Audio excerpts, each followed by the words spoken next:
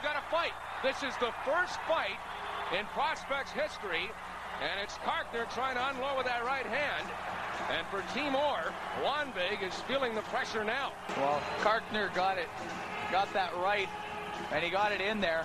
Matt Carkner of the Peterborough Petes, good strong player, ranked 25th halfway through the season. And it all breaks out with Kyle Wanbig of the puck behind the net, and Carkner just takes him out, and Wanbig holds on to him, gives him a little shove. The words were exchanged, and away we go in the first fight in Top Prospects history.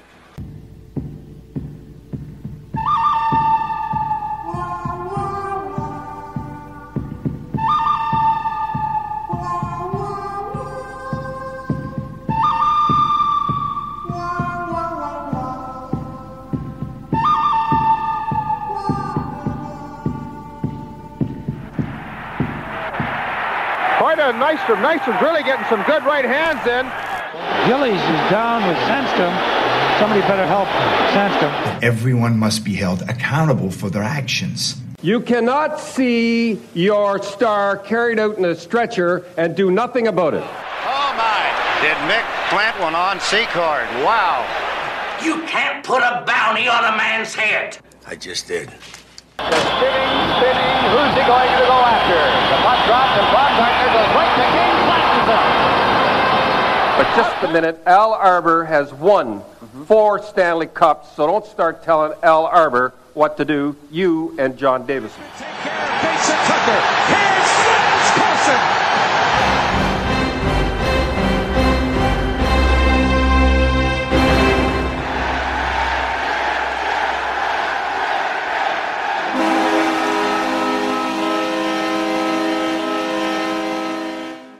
This is Coliseum Chronicles, The Penalty Box. I'm your host,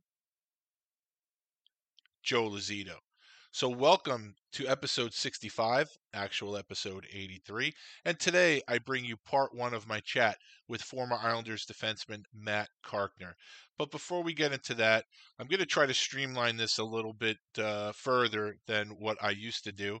I know I've been trying to cut these short, and even by talking about it now, I'm doing the opposite of streamlining it. So, first, on whatever platform you're listening to, if you have the opportunity to subscribe or follow the show, please do.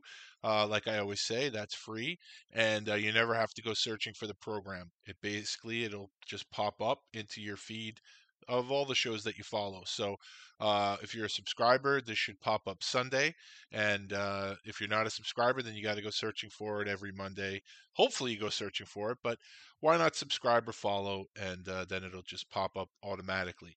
Also, if you wouldn't mind if you could give the show a rating, and if the platform allows you to write a review, could be something very simple. I'm not asking you to write War and Peace, but if you don't mind, it definitely will help bring the show greater visibility. So I would appreciate if you had time to do that.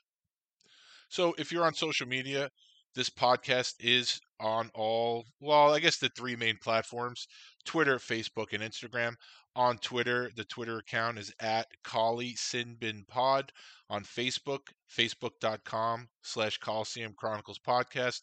And on Instagram, Coliseum_Chronicles_podcast. All the stuff on those platforms basically relates to the show or relates to Islanders organizational enforcers. So in a nutshell, if you enjoy the content of this program, I'm sure you will enjoy the content of the social media accounts. Let's see. So I have merchandise. If you listen to Fourth Line Voice, I have to really send him some stuff because he promotes my merchandise better than I do. And he actually throws in a lot of products that I don't have. So if you listen to his program and then go to my merchandise store, there may be some things missing. But I love the way that he promotes the merchandise. I really do appreciate that. If you scroll right after the episode description of this very episode that you're listening to, you'll see 2 links. One link is for the classic logo merchandise, and one link is for the alternate logo merchandise. And as you know, if you're a regular listener, every week I do a listener exclusive discount. This week's discount, Carkner 20, Carkner 20, Carkner 20. That discount code will be active from now through September 27th, 2021. And with that discount code, you will get 20% off anything you buy in either of the merchandise stores.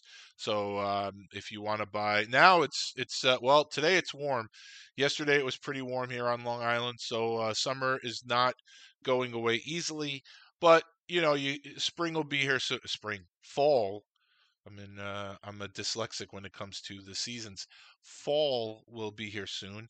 Maybe a good time to add to your hoodie collection, but it's still t-shirt weather, so maybe grab yourself a t-shirt. But remember, if you're checking out the merchandise stores, please use Carkner20 at checkout, and you will get 20% off. Now, the reason why I love my merchandise is because of the artist who drew my fantastic logo, and that's local Long Island artist Joe Marisic. Joe is available for hire. He's available for all your art project needs. He does way, way more than tunes. If you're interested in Joe or his art, please check out his Twitter feed at GraphicsJoker, or you can reach him also at loudegg.com.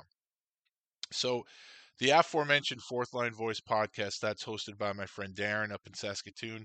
Darren was the originator of this podcast genre, and his latest episode. Well, let me go back a little bit. Darren is a proud member of the Hockey Podcast Network, and although I am not a member of that network, one of the guys who runs it, Isha, has been very good to me. He's a good guy. I've been on his podcast, and he has enough of the network's own shows to promote, and he'll still give some of my stuff a retweet also. So I'm really appreciative of that, and I wish Isha and Dylan nothing but the best. And Darren is a proud member of that network. 2 episodes a week. Does episodes on Wednesday. Those are his interview episodes. And then on Sundays, he does Sunday Shit Show, where he basically stares out the window, pumps his fist in the air, and rants. So his latest episode on Wednesday, Darren does something every year on Twitter called Minor League Mayhem. It's a fictitious tournament, and I think fictitious is the key word, because some people, I think, if they're confused the way they take this so seriously, and they get on Darren, mostly on Facebook now. It used to be Twitter, but Facebook has taken it to a whole new level. This is a fictitious tournament of players who are mostly known for their time in the minors. It's 64 of the toughest guys to ever play in the minors, and it's basically like a March Madness type bracket. And I highly urge you to go on Facebook and check out Darren's bracket posts, because like I said, some people, they take this way too seriously. It's a fictitious tournament, folks. I just can't say that enough. But it's fun. It's a fun tournament. So basically, that started yesterday, which was Saturday, and I think he updates the brackets every day around noon. So on Wednesday, Darren and Alec from the Five for Fighting podcast and our friend Jay the Lugan broke down the matchups, and they actually gave me a great idea for a new thing for my merchandise, and I have to check and see if it's possible to make these Christmas balls. So yeah, so you could have my balls on your tree for Christmas this year. So I have to check and see if those are available. So thanks, fellas, for the idea. And of course, if I'm able to do that, you can have my balls for free. So I will keep you posted on that. But that was his episode on Wednesday. I haven't listened to his Sunday Shit Show yet, but I'm sure I love the Sunday Shit Shows. So definitely check those out as well. And on Darren, Fourth Line Voice, his Twitter feed, the Minor League Mayhem tournament, like I said, it started yesterday. It'll go on, I don't know, maybe a week or 2 weeks or something until a winner is declared. So definitely check out that tournament on Twitter. If you're not a member of Twitter, smart move. But if you want to vote, definitely create an account and vote, and then you can discard it forever.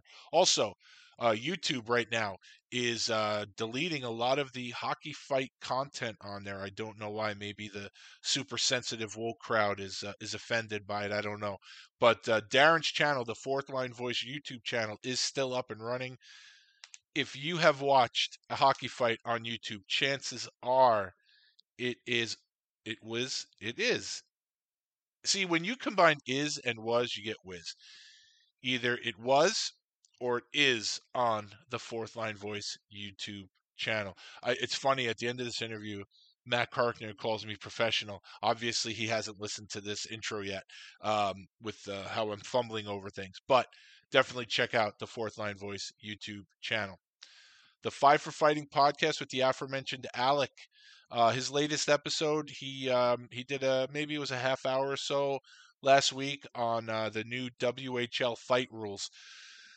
These junior leagues, they're really they're killing it, and I don't mean killing it in a good way. They're literally killing the role. And the Western League seemed to be the one holdout to the nonsense that David Branch likes to spread throughout the Canadian Hockey League. And but now it seems like I don't want to say they're conforming, but they're certainly starting to fall in line. I don't know. It's a little disappointing, but it's a sign of the times, I guess. So he did a little breakdown on that, and what Alec usually does on Fridays, he goes live on the Enforcer Appreciation page on Facebook with either a guest or just a solo episode, and then he puts those in audio form on Tuesdays. So definitely look for that. If you're not a member of the Enforcer Appreciation page yet, please join. 95% of the members are good folks, and lots of former players on there that you can talk to. But of course, as I always say, that I got to start a jar, put in money every time I say that. Excuse me 1 second. Okay, as I always say, social media is a microcosm of society. So I always like to think that most people are good people, and most people just want to be left alone. They just want to mind their own business, do their job, go to school, whatever, come home and enjoy their family. There's just that small percentage of extreme idiots on any side that the empty cans rattle the most. So it's like that on the Enforcer Appreciation page. So definitely check that out. Join the page. Check out the Five for Fighting podcast live on Friday nights or on audio form on Tuesdays. And still in hiatus, the Bucket Drop podcast with Bobby Longgrass. He has not given me any inclination that he is not coming back. And I saw that some rookie games happened this week, yesterday, I guess. So I imagine that his show will be coming back soon. Bobby mostly talks about his team, the Montreal Canadiens, the Ottawa Senators, and the Leafs. And he talks about combat sports, talks about gambling. So it's definitely a fun listen, a quick listen. He used to do full-length interviews, not so much anymore. So where you get episodes like myself and Darren and Alec where they're a few hours, Bobby's are only about 30 minutes or so, 30 minutes or less. So I would definitely check out all three of those shows that I just suggested to you. I definitely would not steer you wrong. Now, if you're on Twitter and you see either the podcast Twitter or my personal Twitter, I have been pumping out daily the GoFundMe for my friend Steve. Steve is trying to bring back a bigger, better, drop your gloves website. Excuse me. This is what happens when you drink seltzer. Constantly have to burp, so I'm trying not to do it on the microphone here. But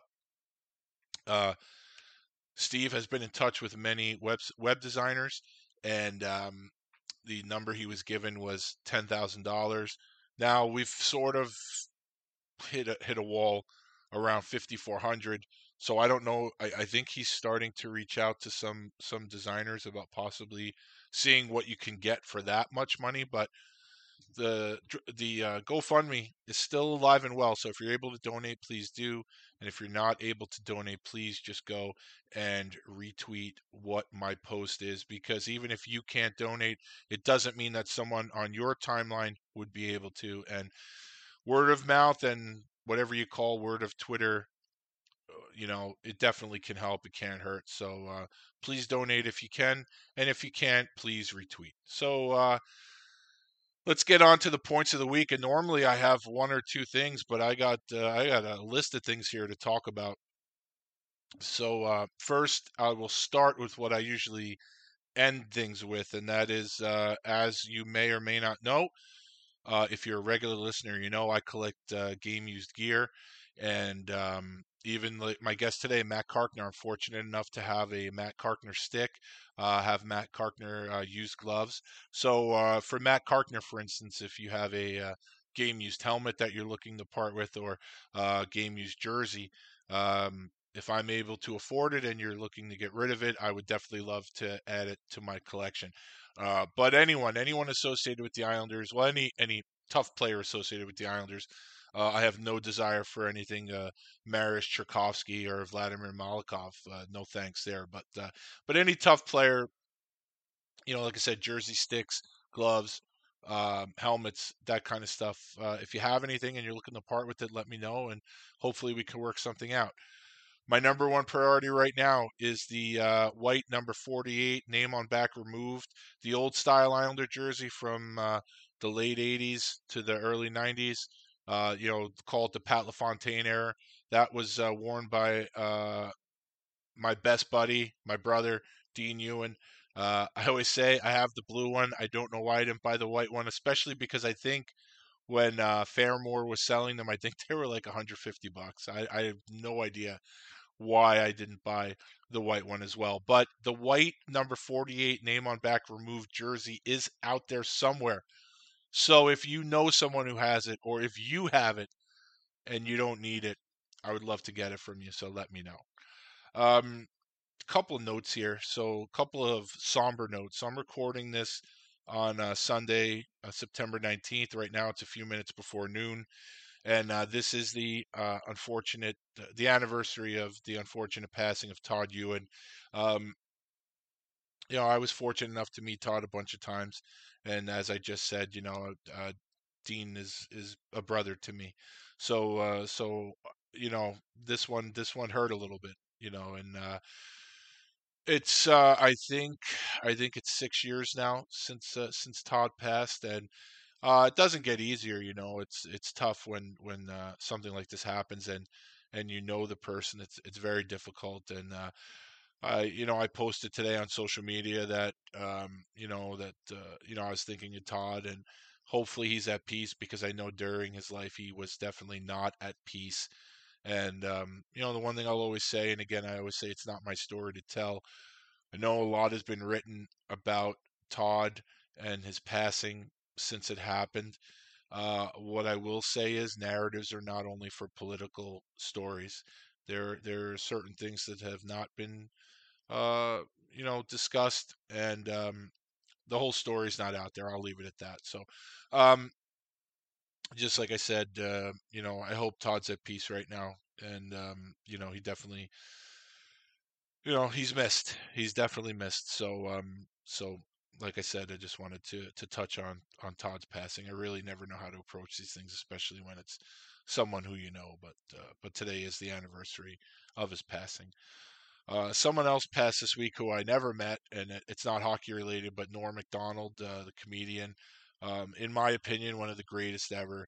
And like I said, it's unfortunate in the world we live in today, where there's so much negativity, that someone who really has just brought so much joy to millions and millions of people is gone, while pieces of shit like OJ Simpson still live. But the world needs humor now more than ever, and the unfortunate thing is, even stand-up comedy is not immune to the woke bunch. So it's almost like a completely different animal now. But Norm is a guy who brought a lot of joy to a lot of people, and it's unfortunate that we lost him this week. So I'm pretty sure a lot of listeners are fans of Norm Macdonald as well. So it was just something I wanted to say, that it was unfortunate.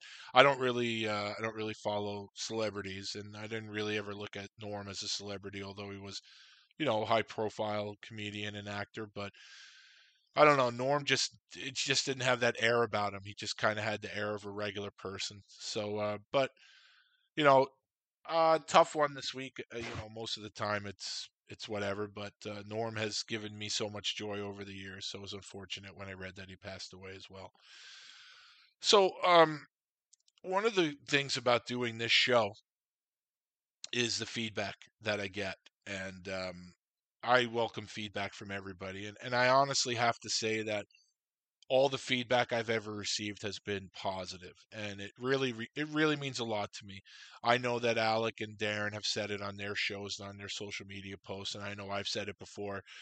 Doing a show like ours, where we're our own host and we're our producer and we're the creator, and basically it's a one-man show.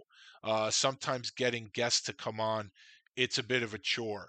Uh, and even when you get guests to agree to come on, then 99% of the time it goes very smoothly, but that 1% of the time is when you have to start chasing people. And I've already said I'm not chasing anybody anymore.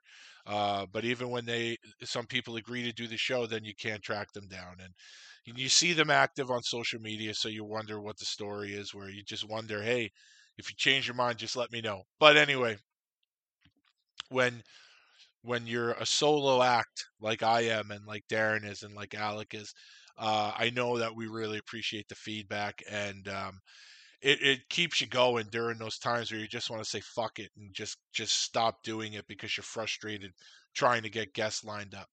But last week's episode, Vern Smith, I got a lot of positive feedback on there, and really, I appreciate all of it. The two that really hit me the hardest, and in a good way. Um, I was tagged in a story by one of Vern's sons, and he mentioned how he's heard a lot about his dad's career, but it was nice that this was sort of like a compact synopsis of his career, like a 2-hour episode that highlighted highlighted the highlights of his career, and he was saying how he really enjoyed it. And then the next morning, I woke up to a message from Vern's daughter, and it was just thanking me for having him on the show. And like I always tell people, like nobody's tuning in to listen to me, and the reason why this show exists is because of the guests. People tune in to listen to the stories of the players. Nobody tunes in to listen to me. So while I appreciated both of them thanking me and Vern thanking me for having him on the show, the thanks go to Vern, because without Vern there's no Vern Smith episode. But when you get feedback from the family, they're really the ultimate judges of the content, because they know their father, their brother. If it's a mom, they know their son better than anybody. So when you get feedback from people who know the guest the absolute best, even former teammates, let's say, uh, it really makes you feel good. And like I said, the feedback I get from anybody makes me feel great. Like Darren and Alec and I have said, we're not at the level of some of the bigger podcasts, and who probably get tons and tons of feedback from their followers. I think we all get a good amount of feedback, and when you get the feedback from the people closest to the guest, it really makes your day. And when I heard from Vern's son and Vern's daughter, that really made my day. So I just want to thank them. I don't know if they're listening to this, but it really means a lot, and I really appreciate the feedback that I got from Vern's family and from other people as well. Another another piece of feedback that I got this week was on Facebook from a Facebook buddy of mine named Matt Deason.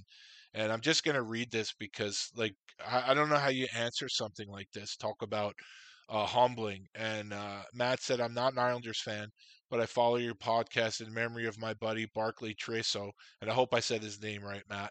Who passed away suddenly this month. He was only 46 and died of a heart attack. He was a huge Islanders fan. He was the glue that held all the guys together by random check-ins to make sure everyone was doing okay. I mean, you read something like that too, and I mean, how do you answer that? Like, it's just, I know I say it a lot. I know I say that it's humbling, and really is. Like, when I read that, I'm like, wow, like that's just unbelievable. And Matt, I'm sorry for your loss. He sounds like a tremendous friend and a tremendous human being, and it sounds like it's a loss for a lot of people, and it's unfortunate that we have so many good people passing away. Well, I guess that happens every day. It's not anything new, but when I read something like that, it's just like wow, like really, it makes all the frustration worth it. And I don't want you to think that doing the show is one frustration after the other. It really isn't. It seems to come in waves. Lately, I've been having a lot of success getting guests, and the guests have been phenomenal. But there are times where it's like no matter what you do, no matter where you aim, you can't hit the target at all, and you go through those phases too. And those are the frustrating times. So, but like I said, feedback from Vern Smith's family and reading that from Matt, like it really is amazing, and it's really touching, and just thank you to everybody who has who's ever reached out with any sort of feedback. It just I really can't stress enough how much it means to me, and there really are no words to really put it into words that would do it justice. So like I said, Matt, I'm really sorry for your loss. Sounds like a tremendous human being, and the world is a much worse place today than it was when he was alive. So, but I really appreciate the note. Thank you very much. So like I said, today is September 19th, and obviously, if you're an Islanders fan or a hockey fan, everybody knows what happened yesterday. The Islanders signed Zdeno Chara again. Before I get to Z, I want to say earlier this week, the Islanders signed Andy Andreoff. Now, Andy, I'm sure, is going to spend the bulk of his time, if not all of it, down in Bridgeport. Yannick Turcotte, and it's so hard to say last year's resident heavyweight forward because I think he played a couple of games, and last year's season was so weird with the COVID and it was just a weird thing. But I'm sure if he was still part of the organization, Yannick would have been the resident heavyweight up front. Um, they had Mike Cornell helping out Seth Helgeson on defense. I don't know what Mike's status is for the upcoming season, but there was definitely a void up front for Bridgeport. So Andy will definitely fill that role. He's more than capable. Not only a very tough player, but he can play the game also. So if you're not familiar with Andy and you are a Bridgeport fan that watches the games, keep an eye out for him because he's definitely a fine addition to the Islander roster, to the Bridgeport roster, and I was happy with that. When I saw that Andy signed, I'm like, wow, this is great. So it's someone because honestly, before that, I'm thinking, well, Bridgeport season's starting soon. I guess it's just going to be Helgeson, and they add Andy, and that's great. So I was pretty content with that. And then yesterday, families on our way to Six Flags, and all of a sudden, word breaks on Twitter that the Islanders signed Chara. Now, I'm saying this for one reason, I'm definitely not saying this to pat myself on the back, but I have a buddy who told me about a week ago that the Chara thing was a done deal. He heard it through his sources, but I didn't want to say anything because it's not, it's not me. I'm not going to post it going, Islanders have signed Chara. It just hasn't been announced yet because it's not, I don't want the credit for it. All I did was listen to it. So my friend who told me, I just want to say, and I said it to you in a text yesterday, you were spot on. So whoever your sources are spot on also. So it was very cool to know that. But yesterday we're on our way to Six Flags, and all of a sudden the news breaks on social media that the Islanders signed Chara again. So obviously, yeah, it's pretty big news. No pun intended, of course. And it's funny because now I think it's a lot of the fans who are hockey fans and not necessarily enforcer fans because now all you're reading is, oh, Ryan Reeves is scared, Tom Wilson is scared, and listen, the heavyweight on this team is Ross Johnston. Okay. And Matt Martin is I guess, if you're ranking them or you're giving them titles in terms of weight classes in combat sports, Matt Martin would be the middleweight. But obviously, we all know Matt Martin plays a greater role with this team than just fighting. And it's a role that Ross has really not been given a consistent opportunity to fill, but I know he can do that also. For as much as people want to pigeonhole Ross Johnston as a one-dimensional fighter, he's not. Ross can play the game whether you like it or not, and obviously he's as tough as anybody in the league. The Islanders needed some more grit on the blue line. Scott Mayfield really was the only one that filled that role, and now you have Chara, but there, guys who fight for a living are not shaking at anything. If you fight for a living, you fought the toughest guys that you can fight on your way up, and you fought the toughest guys in the league. Chara is not, listen, I don't know how many fights he had last year, and I love Chara. But Ryan Reeves, especially Tom Wilson, he's been playing with Chara the last few years. I mean, come on. I love this signing, but I think people need to pump the brakes a little bit. Um, he's in his early 40s, still in phenomenal shape. He can still play the game. Yeah, I like the fact that the Islanders signed a physical defenseman, and yeah, it's cool that it's Zdeno Chara, but um, he's signed. The signing is more for the veteran leadership that he brings and his physical play back there, and not necessarily the fighting. The Islanders defense now, their top six, I can't imagine there's a better top six in the league. You got Pellick and Pulak, you got Mayfield, you got Dobson, you got Green, and now you got Chara. I mean, that top six is.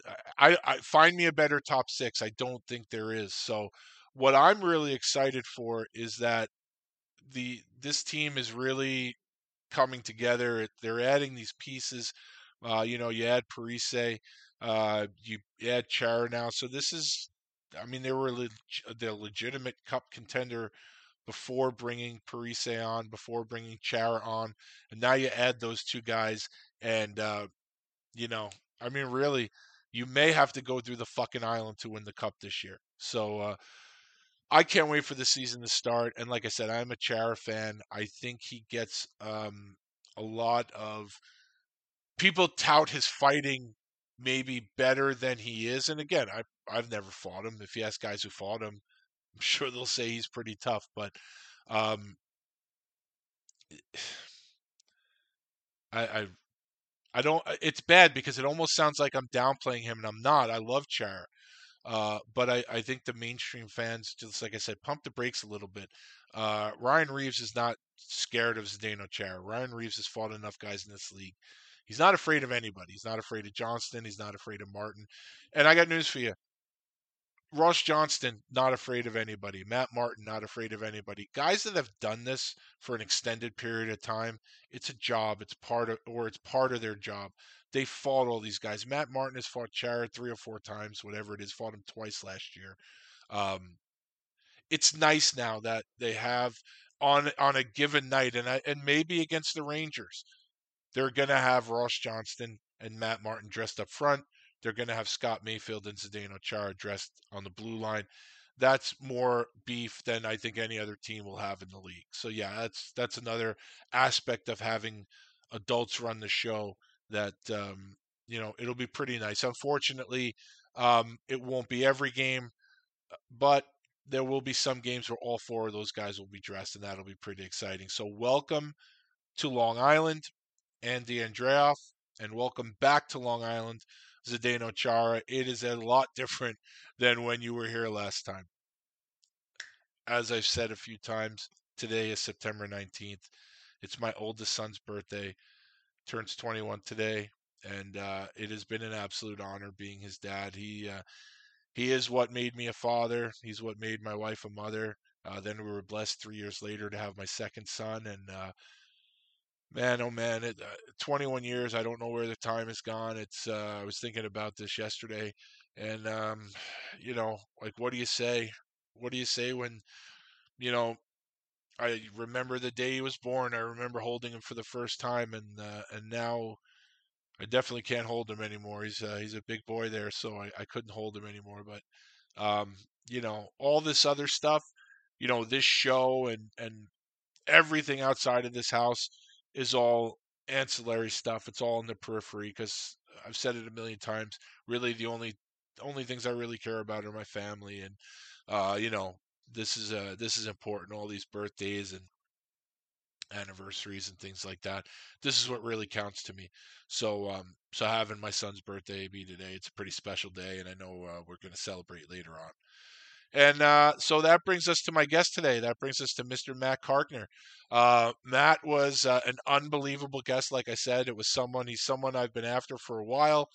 And when he got back to me and said maybe this is the right time to do it, I was pumped. And I have a lot of running around to do during the day, and Matt is very busy doing stuff with his kids. He's got two young boys, I think. They're both involved in hockey. They do stuff at school. So I want to thank Matt because we actually did this interview over 4 sittings. He was willing to work with me on the times, and just a true gentleman, a very, very nice guy, family man. I have a ton of respect for Matt. I'm not really going to talk too much about what he did on the ice because for this episode and next one, that's our job, and that was my pleasure to bring Matt's story to you. Matt was, like I said, a great guest, great memory, and there's some laughs in here too. He does a couple of imitations, spot on imitations, and enough about me talking about Matt. Why not hear it from the man himself? So I hope you people enjoy part 1 of my chat with Matt Carkner. Ladies and gentlemen, welcome back to Coliseum Chronicles, The Penalty Box. Today I have a very, very special guest, someone that I have been looking forward to chatting with for a very long time, and I know he's a very, very busy guy, very family man oriented, and I really appreciate Matt Carkner taking the time to join me today. Matt, how's it going? Hey, Joe, it's going pretty well here. I'm, got a little downtime here before everything ramps up with my kids' hockey and all that kind of stuff. But I'm happy to be on here today.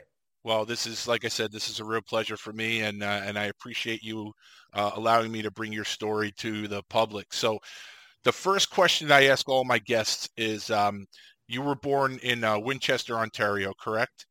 That is correct. Okay, so if I had a time machine and I went back, and normally I say like a little guy, but I don't know if you were ever little. So if I went back and saw a young Matt Carkner skating on a rink or skating on a pond, who were you as a kid? And by that I mean, if you saw me as a youngster playing street hockey here, I always wanted to be Clark Gillies or Bobby Nystrom. Who did Matt Carkner want to be?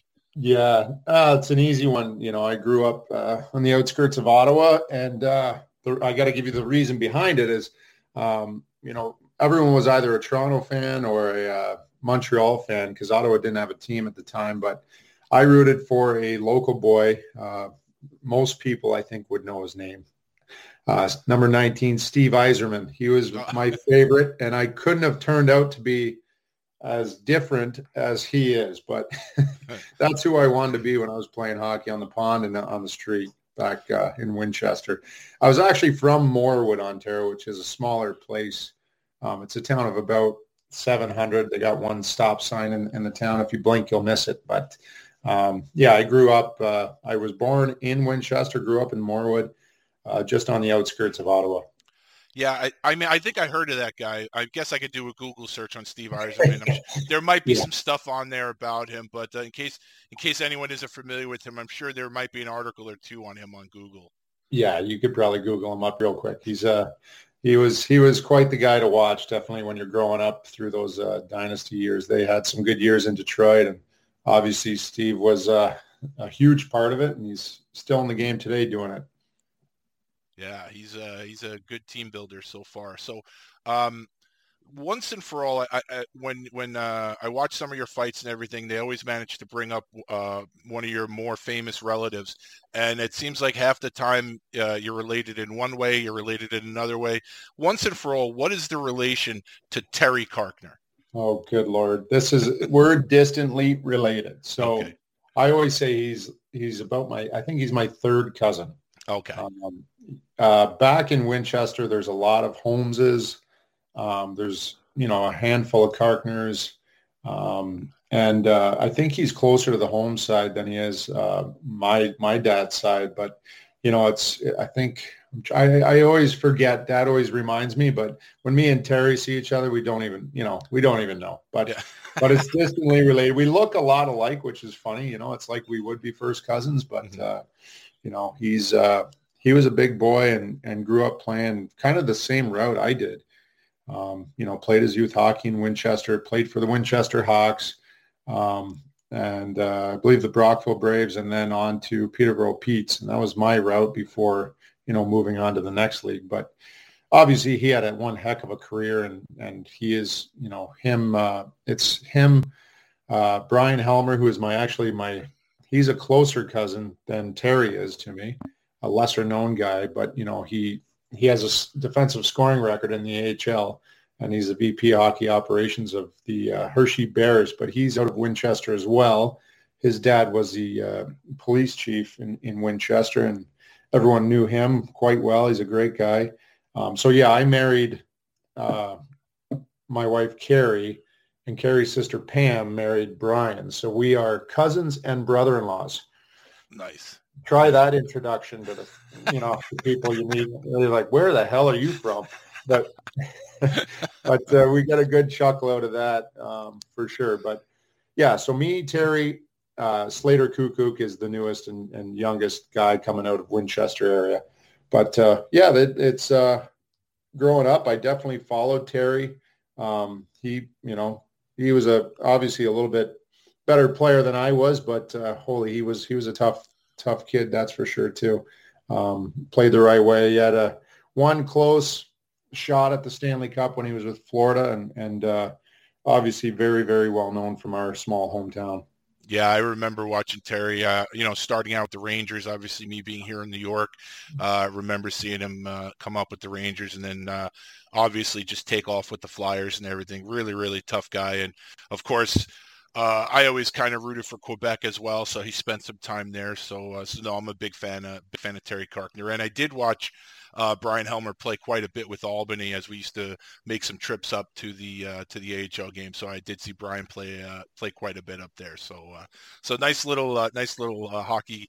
I would say hockey community, but it's a hockey community within your little family there. So it's actually pretty cool. Yeah, a little bit. I wasn't raised in a hockey family at all, really. My dad, blue collar. He ran a collision center out of Winchester. Kind of, he moved away and was hitchhiking to school at 15 to put himself through college and started this business. And, he didn't have time for hockey growing up. He had to get on with his life. And the biggest thing he did was instill that work ethic and that drive for what you cared about. And that kind of got me through my career. But we weren't really a big hockey family. I kind of, my cousins came over, put on the skates. We went on the pond, and that's kind of how I started things, by going out on the pond with my cousins, and went from there. I was a figure skater for a year, which I think was good for my skating ability. And then I got right into the youth hockey, which, was definitely the time of your life. Those youth hockey years are definitely what it takes, to fall in love with the game. And I definitely did that. And talking about your dad, that would be Dee's Collision Center in Winchester, Ontario, correct? That is correct. Yep. It's, I don't know. It's 20, they're well over 25 years now in the biz. And recently my brother has taken over and is buying the shop from my dad so that my dad can finally retire. Nice. Although I don't think he'll ever retire. He's going to be that guy who's going to be popping in at the shop, making sure everything's going well.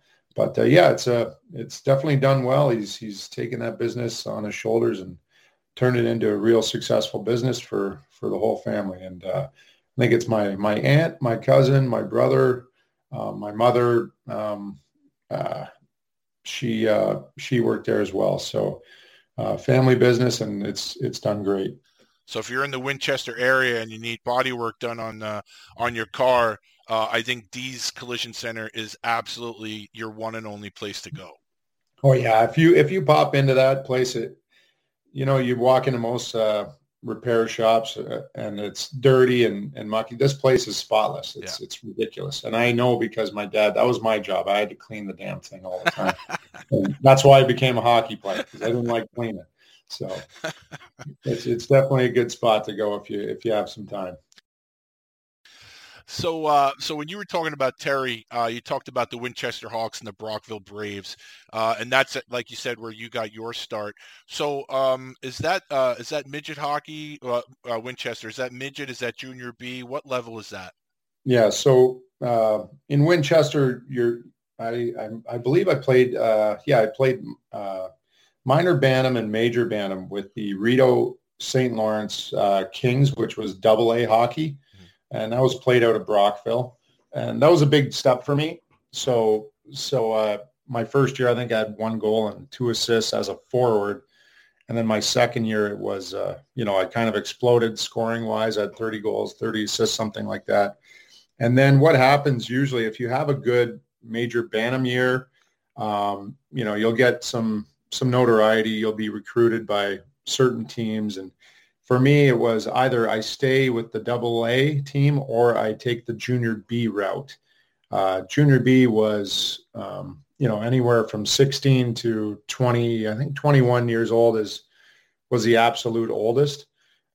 So for me, growing up watching, I used to go to the Hawks games, and it's something kind of like a Friday Night Lights type of thing here. Friday nights you go to the Hawks games, you go with all your buddies from school and cheer on your local team.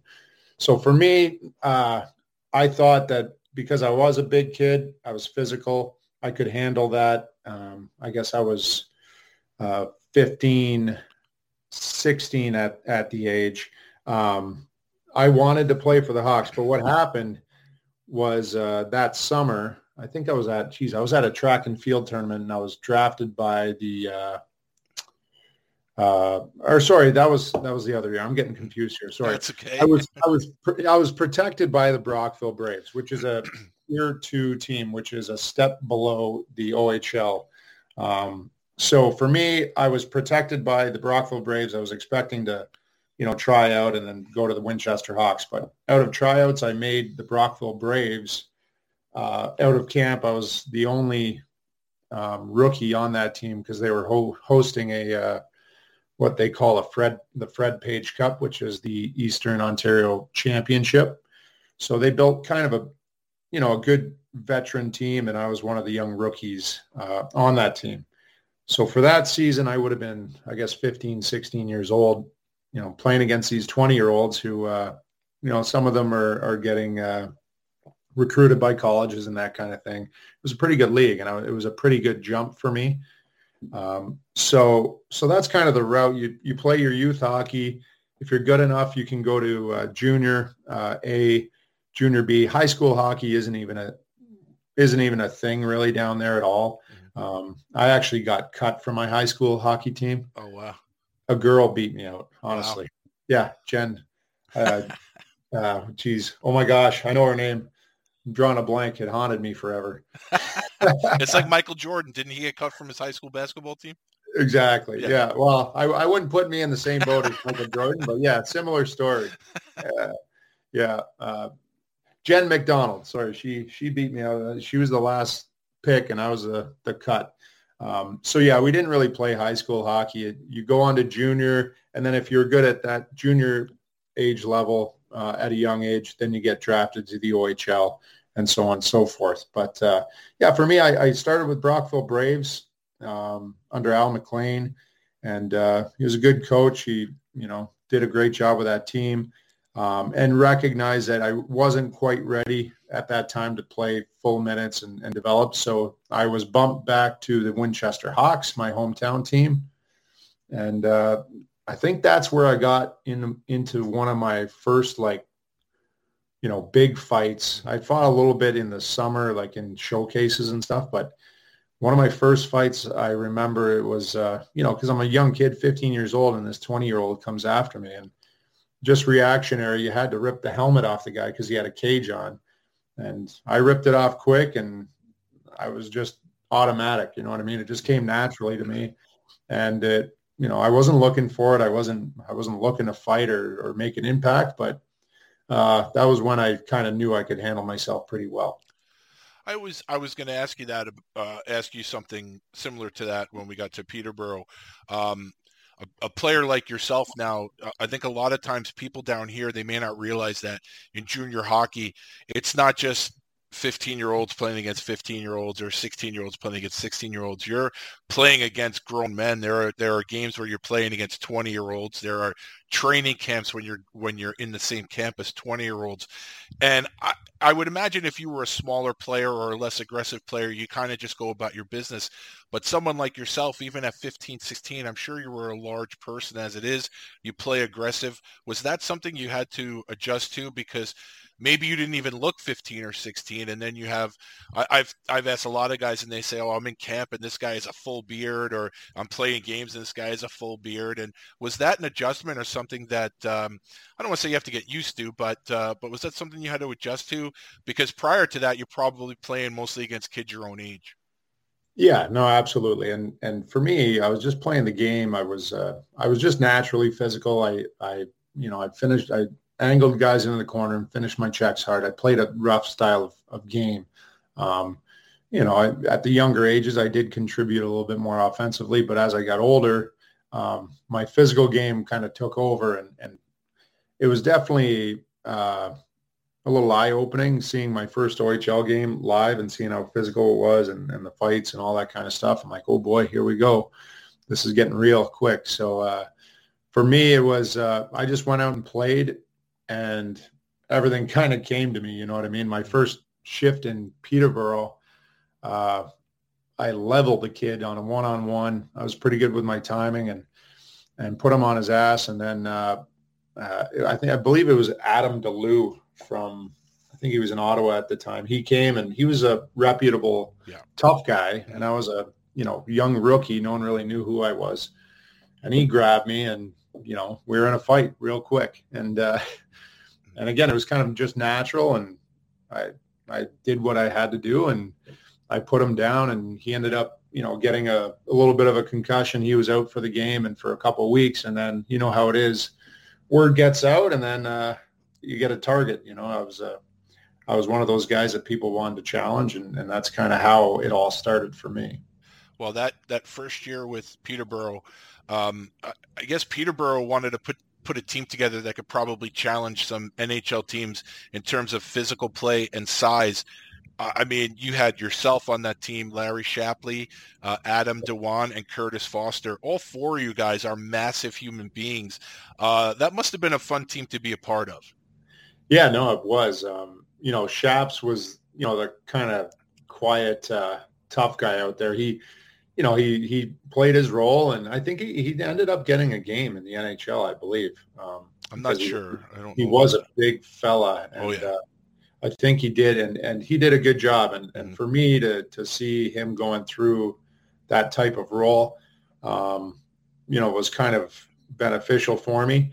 And at the same time, we had, Fozzie he didn't have to fight like me, but he was a big boy and took up a lot of space. And Dewey, I loved him. He would run through a wall for you, and he was a great teammate and played that gritty, edgy style. So we were definitely well protected. And for me to kind of have that support and have Shaps there taking care of anyone who kind of took advantage of our players.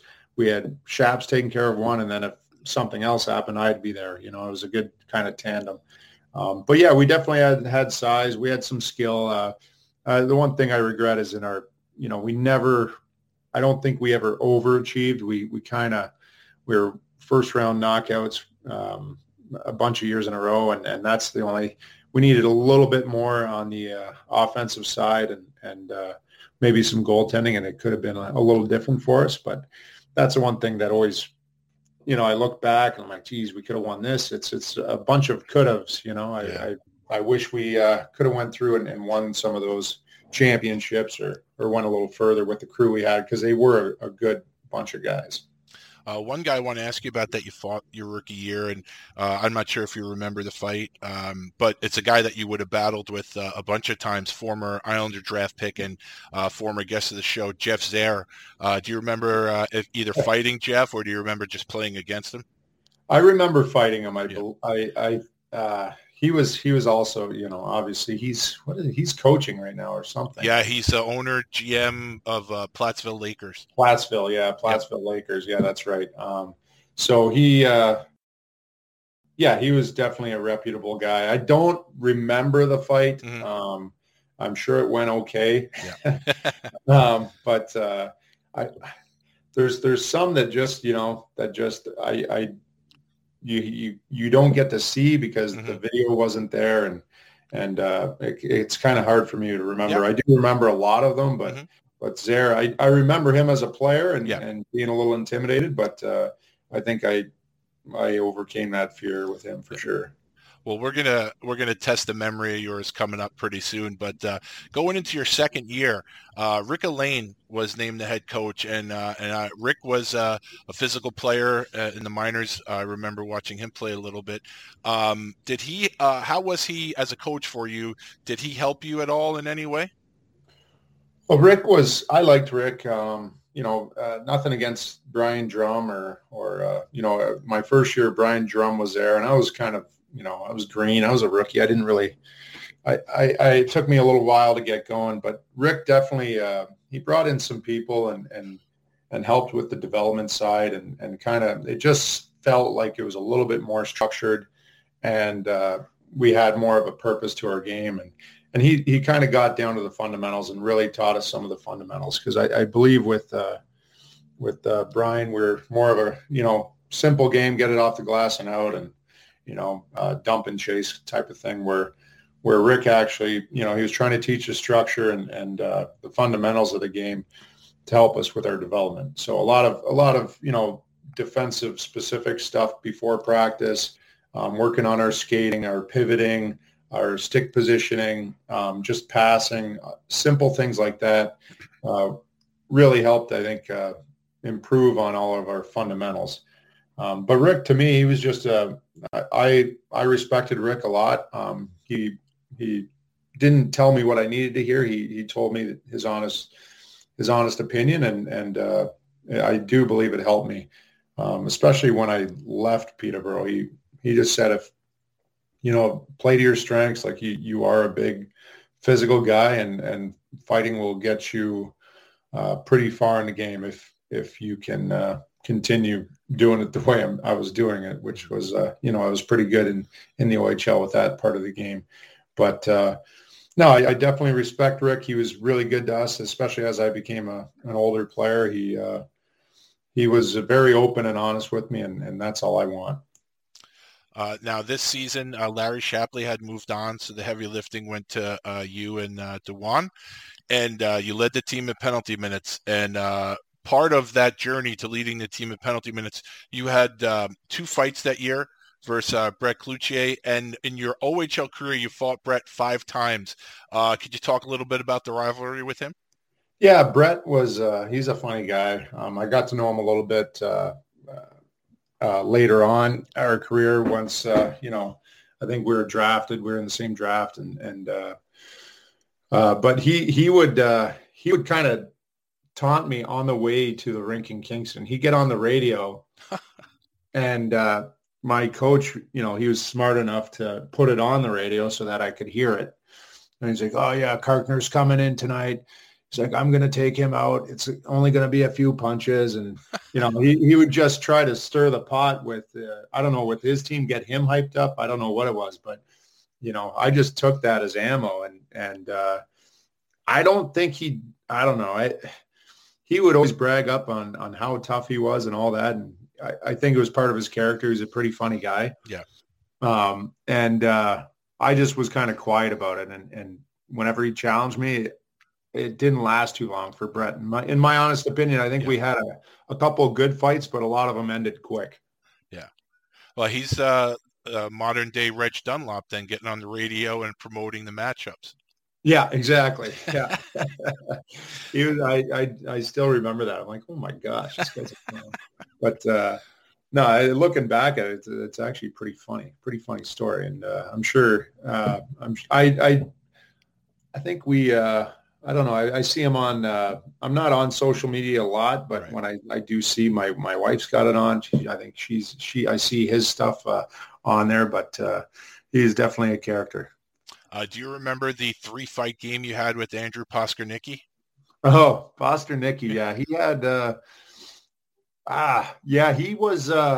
He had a move. I remember, this is where I kind of learned it, where he tried to duck under. If I was holding him out with my left, he'd try to duck under my left and then throw over the top. That was kind of his move to kind of catch guys off guard. But I don't know. I forget how I saw it, but we had video of it, and I saw it before, because video obviously wasn't huge back then. Right. but I saw it. I'm like, okay, I'm ready for this. So I kind of waited for him to come out of that, and then I would wait for his head to pop back up, and then I'd tag him. And he was a pretty tough kid as well. But that was kind of, those guys would come through, and it just kind of built my confidence, if you know what I mean. Yep. I kept winning those fights and getting kind of more of a reputation that way. One guy that you fought that year who was always very entertaining, and unfortunately his career was kind of ended by another big dude, Eric Cairns. Richard Scott, who was with Oshawa, always a fun guy to watch fight, always wide open. Do you remember fighting Richard Scott? Yeah, I do remember that when that was wide open.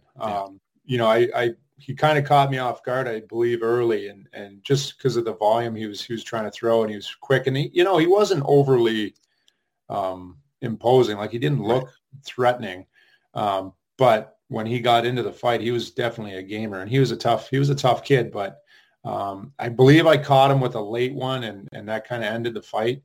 But man, he definitely stepped up, and he would fight anybody. Yeah. Tell me what the experience was like. You're playing in the CHL Top Prospects game. You're named to that game, and you're playing for Team Cherry. What was that whole experience like?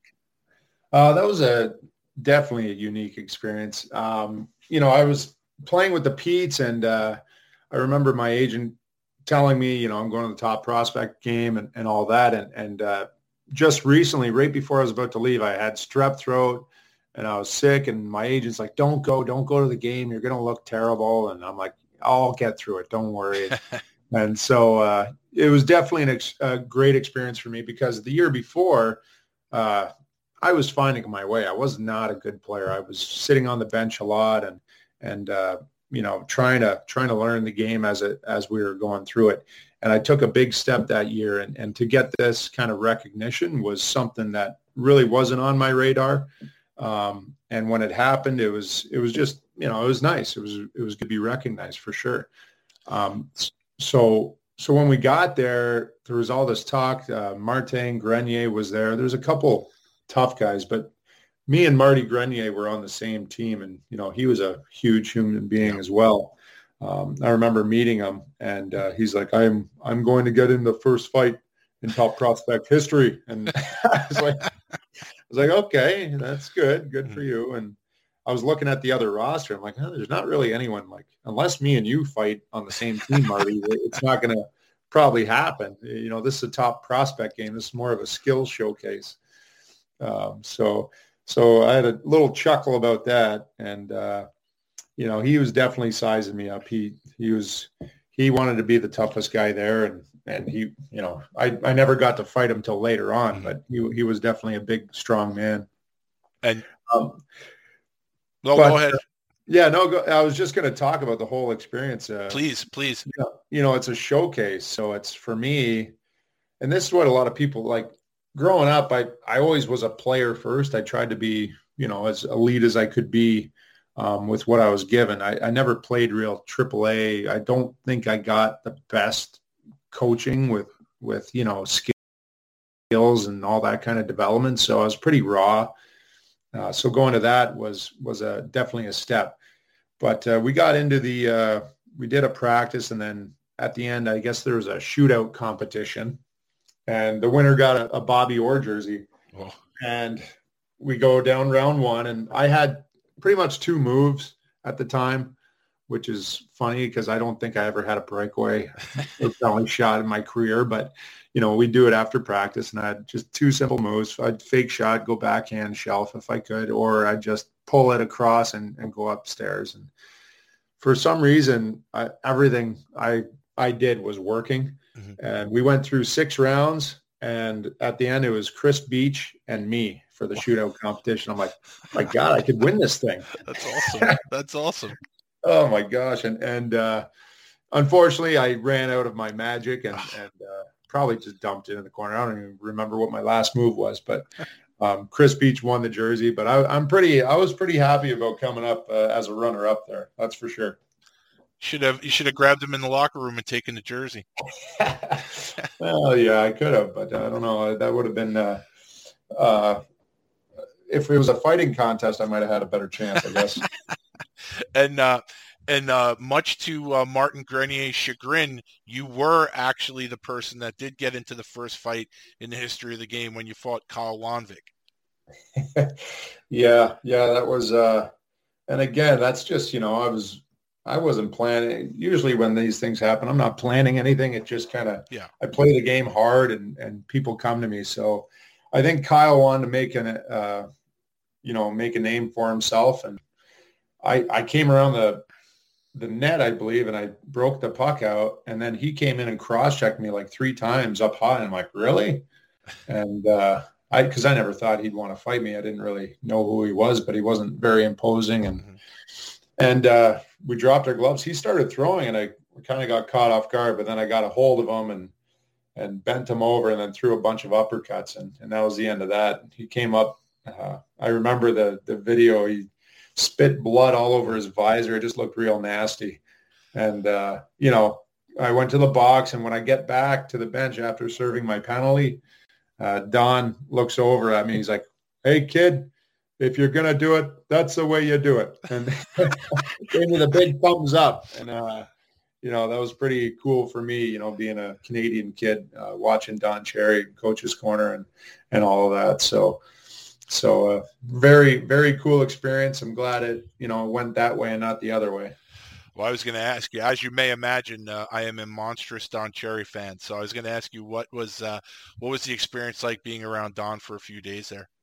Oh, it was great. Obviously, he is a character. He's was a Canadian icon. I guess, lately things are a little different now, and you got to be careful with anything you say. So make sure you edit anything in this podcast that you think is wrong, because I want a future in the game. So anyways, he was great. He was just a class act, and in practice, it was just really, we had him and Lanny McDonald on our bench. So I don't think you get 2 cooler people on your bench for a game. I know the other side had Bob Orr, which is pretty cool as well, right? But for a kid, coming from nothing and not having any kind of hockey pedigree, being involved in that and the way they treated us and signing autographs and just taking the time with us, that was definitely a surreal experience. Well, first of all, Don is still a Canadian icon. He has one of the highest ranking podcasts out there. And the funny thing is, with all the people that wanted him off the air, for fans of Don like myself, we went from getting him for 5 to 7 minutes once a week to getting him now anywhere for 30 minutes to an hour once a week on his podcast. So once again, Don wins. We win as fans. Worked out great. I mean, obviously not the way he went out, but he's still a Canadian icon, and your Don Cherry imitation, absolutely spot on. Pretty good, eh? Yeah. Well, no, it was great. He was a class act, and he was actually my wife did a children's book, and yes. he mailed a letter, and I think I don't know if he did a forward or what, but he sent a hat with signed autographs and a nice little note and all that kind of stuff for supporting the book and everything we were doing. So, years later, he probably doesn't remember me, but he reached out we reached out, and he responded with, more than what we expected. So just another great thing that Don is doing. That's for sure. Yeah. I want to talk about that book later on. And coincidentally, when I had written my book, I had sent him a copy, and I just sent him a copy because he's been a hero of mine forever. I never thought he'd even read it or whatever. And then next thing I know, a month or 2 later, I'm getting a package in the mail from Hockey Night in Canada, and it's just a whole bunch of stuff that Don had sent me, and including, like you said, a handwritten note. And I think I was in tears. I was just blown away. So I think it really just, that's good to hear that he did the same thing with you guys. And all it says to me is that he's a man of the people. I think we all know that, and just what an amazing human being. Yeah, definitely. No, and that's cool to hear that he responded, because your book was, that was your story is I'm sure everyone knows is quite the story and of heroism, and Don, I know, would definitely respect that, and I'm sure he did read the book from start to finish, because that's something he's definitely interested in. He did. I mean, he in his note, he wrote certain things that he never would have been able to know if he didn't read the book. That's why I think it took the wind out of me, like in a good way. I just couldn't believe it. I called my wife. I'm like, you're not going to believe this. And I was, but yeah, but he's, he's still a hero to me. He always will be. And I always say I hope to meet him one day at some point before one of us goes. But it definitely, that's on the bucket list for sure. So. Oh yeah, yeah. No, he's one of a kind. That's for sure. So the cool thing about doing interviews like this is, and like I said before we started recording, is I want this to be about your journey and the way that you introduced yourself into your starting the OHL, about how you had a lot to learn and all this other stuff, and then next thing you know, the next year you're in the top prospects game, and then you win the Eastern Conference Most Improved Player Award in the OHL. So I think it really is just a tribute to your work ethic and the work that you put in, and this is stuff that maybe people wouldn't know about if they don't know anything other than your NHL stuff. And I think it's just a real compliment to you that within a matter of 2 seasons, you went from someone that was probably pretty raw to playing in a top prospects game to winning a Most Improved Player Award. I think that says a lot about you. Well, yeah, like, I'm a small town boy from, Winchester, and I didn't have a ton of resources. So all I knew, and I think I started speaking on why I am a hard worker, and it's from my dad and watching him and how hard he worked for what he wanted in life. And for me, the NHL was kind of a dream, and it seemed pretty far away from reality. And after my first year in the OHL, you could have bought me for a nickel if you told me I'd be in the top prospects game. That's for sure.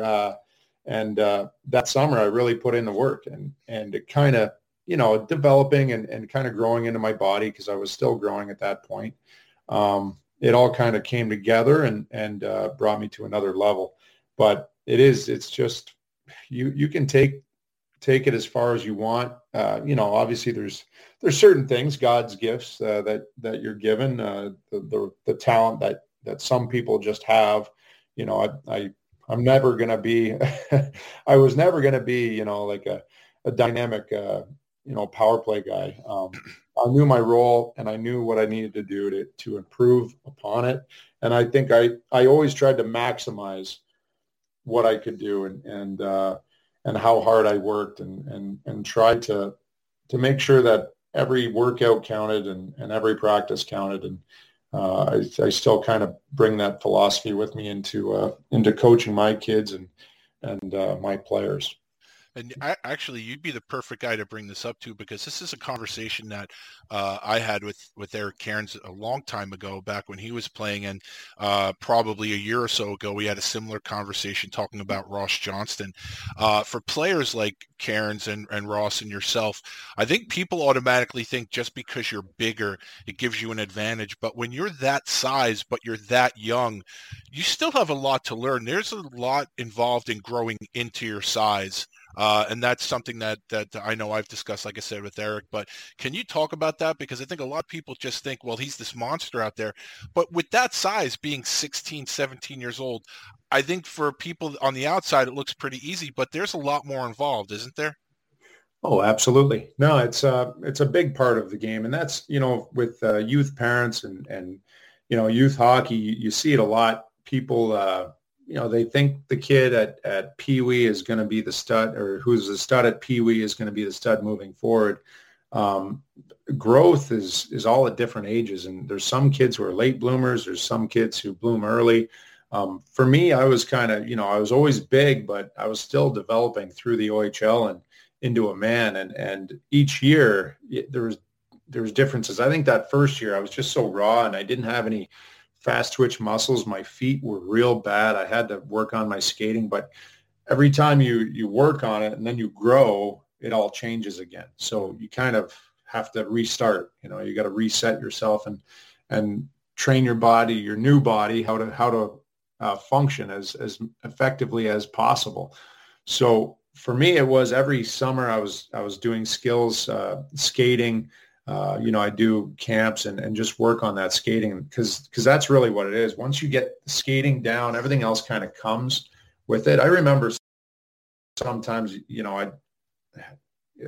a little time would go by and and I'd be missing pucks all the time, just on passes. And I realized, geez, I haven't lengthened my stick. I've grown 2 inches. I haven't lengthened my stick, and I'm just, raw like that. I had to figure it out on my own. So there's a lot that goes into it. And then there's, your coordination. It always changes. Every growth spurt, your coordination takes a hit, and you just got to keep working through it. So it's definitely a challenge. It's being a big guy too. You're pushing a lot more weight. So, we're trying to defend against these little, 5'7" kids who are flying little water beetles, what I call them, all over the ice. We're trying to contain them, and it's tough when you have that extra weight on.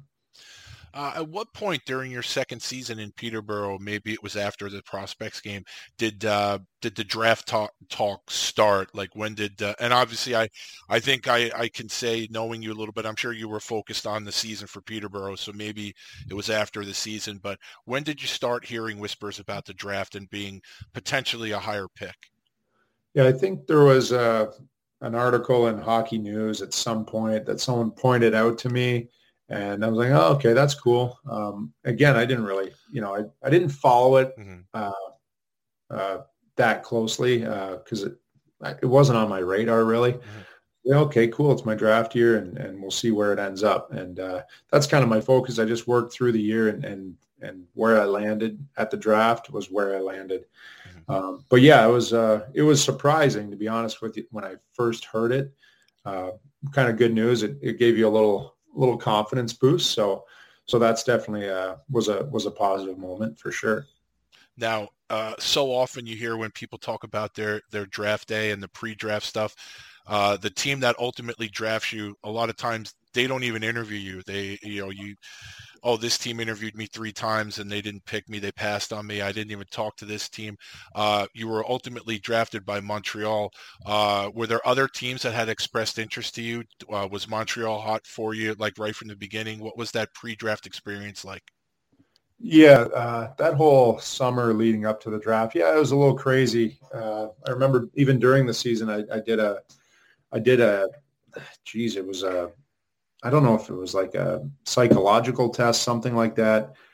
With Dallas, they had a long test I had to write out, and then I talked with a sports psychologist, and then I think it was it was Button, Greg Button, interviewed me. So I was like, wow, I got a lot of attention from Dallas, and then I was flown out to St. Louis for testing and some interviews and an on-ice practice. I went to where else did I go? I went to probably 5 or 6 different places. Montreal was kind of a last minute thing. I hopped on the train and I think it was an on-ice practice and a dry land test, like of agility. And people didn't know this really about me, but I was very athletic off ice. So my test results were always very, very good. And I think that's kind of what put me through with Montreal. I didn't really expect them because there wasn't much talk with them. I just kind of did the practice, the test, and I was back on my way. So pretty surprised that Montreal did take me in the end. And also there was word that Boston was very interested in me as well coming up to the draft. So we were looking at Boston. I was looking at Boston's picks pretty closely. Montreal definitely surprised me. So for a small town kid from Ontario, being able to put on a Peterborough Petes jersey, being drafted by Peterborough Petes is a big deal. But now your NHL experience, you one up that. What is it like putting on that Montreal Canadiens jersey?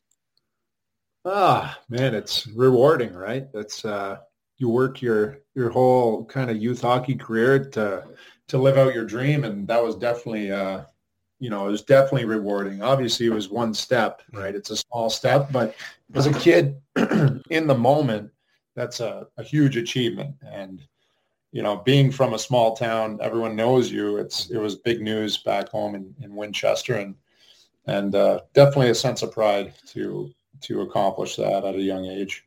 How intimidating was that first training camp with Montreal? Because again, we always talk about you're a big dude and everything, but you're still a kid, and now you're walking into one of the most storied franchises in the history of sports, and you're going into a training camp with them, walking into that locker room, and you see all the pictures and everything that they have there with that history.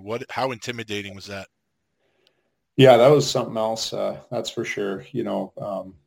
Peterborough's locker room, was nice and everything, but going into an NHL facility and seeing all the history there on the walls and all the plaques and of all the players in the dressing room, and just being a small part of that was overwhelming for sure.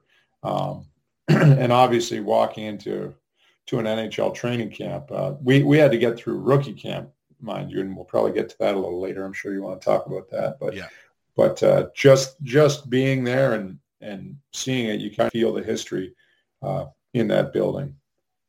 Now, I believe a friend of mine who I just had on the show, who didn't play for the Islanders, but we could talk about that later.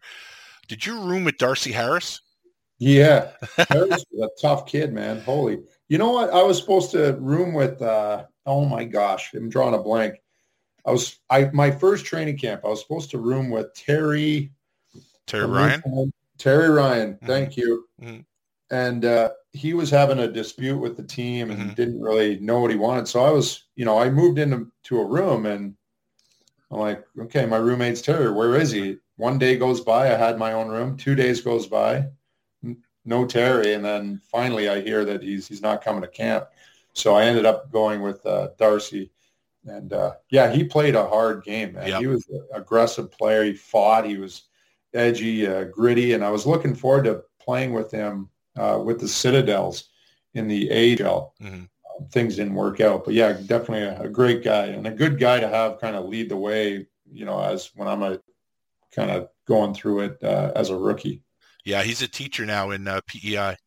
Yeah. Yep. No, I could have told you that. Yeah, he's definitely that's a good role for him for sure. So I know that you got into, and I guess this was maybe a rookie game against Florida. You had fought Paul Harvey and Brad Ferentz in the same game. Was that a rookie game or was that a regular exhibition game? Those were rookie games. So back then, I believe the exhibition games were paid games. Mm-hmm. So you would get a certain amount of money. So it was real prestigious if you could get into one of those regular exhibition games. And that was kind of my goal, but we had to get through a rookie tournament first, mm-hmm. which I forget where we were. I think once it was in out in PEI. Mm-hmm. The other year, I think it might have been Laval, something like that. But we had Ottawa, Tampa, and Florida, I believe, in those rookie tournaments, and there was a 2-fight rule, and if you fought twice, you were kicked out. So for those rookie games, I guess they tried to limit it. But I think that first game I played, it was Harvey, and there was another, and you said Ferentz. So I fought those two guys in my 2 first shifts, and that was it. That was the game. So I didn't really get to see if I could play much or not, but all my fights in those went really well. And by the third game, my coach is like, okay, Carks, we know you can fight now. Let's play the game a little bit here. And it was, my coach was Michel Therrien. Oh, okay. Mm-hmm. He had the very thick accent. So yeah. And that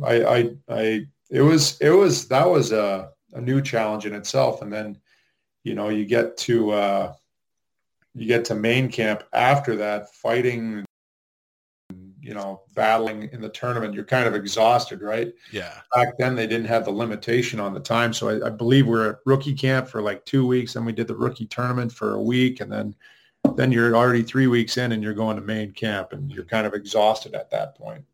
While you were in camp with Montreal, did you ever have the opportunity to talk with Jerry Fleming? I did, yes, yeah. I did, and he was a very good guy. Yeah, definitely. I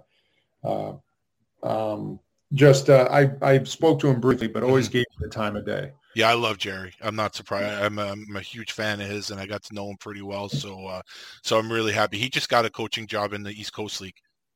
Oh, okay, good. in Iowa. Yeah, no, I definitely remember Jerry. Always good, very good to me. Yeah.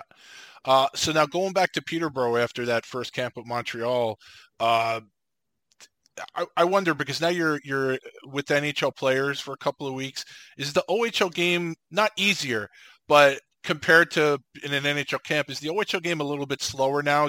Or are you faster? And I don't mean speed wise, but is it easier to break down the game now that you've been in an NHL camp for a couple of weeks? Oh yeah, no, I remember coming back to Peterborough and I was flying up the ice on rushes, and I'm like, what the? I couldn't believe it. I was like, wow, I'm fast. And looking back at it, now I'm older, right? And there's more young kids in the league, and I've got that experience, so I should be ahead of the game. But going from that pace and that style of game to an OHL game was definitely a change of pace. So I was definitely grateful for the camp experience and how it helped me kind of develop another gear, really. When you went back to Peterborough, you had a new teammate that year who unfortunately is no longer with us, but really good player, really tough player. What are your memories of playing with Steve Montador? Yeah, Monty, he was a great guy. We traded for him, and undrafted guy, and I was shocked because he was a hell of a player.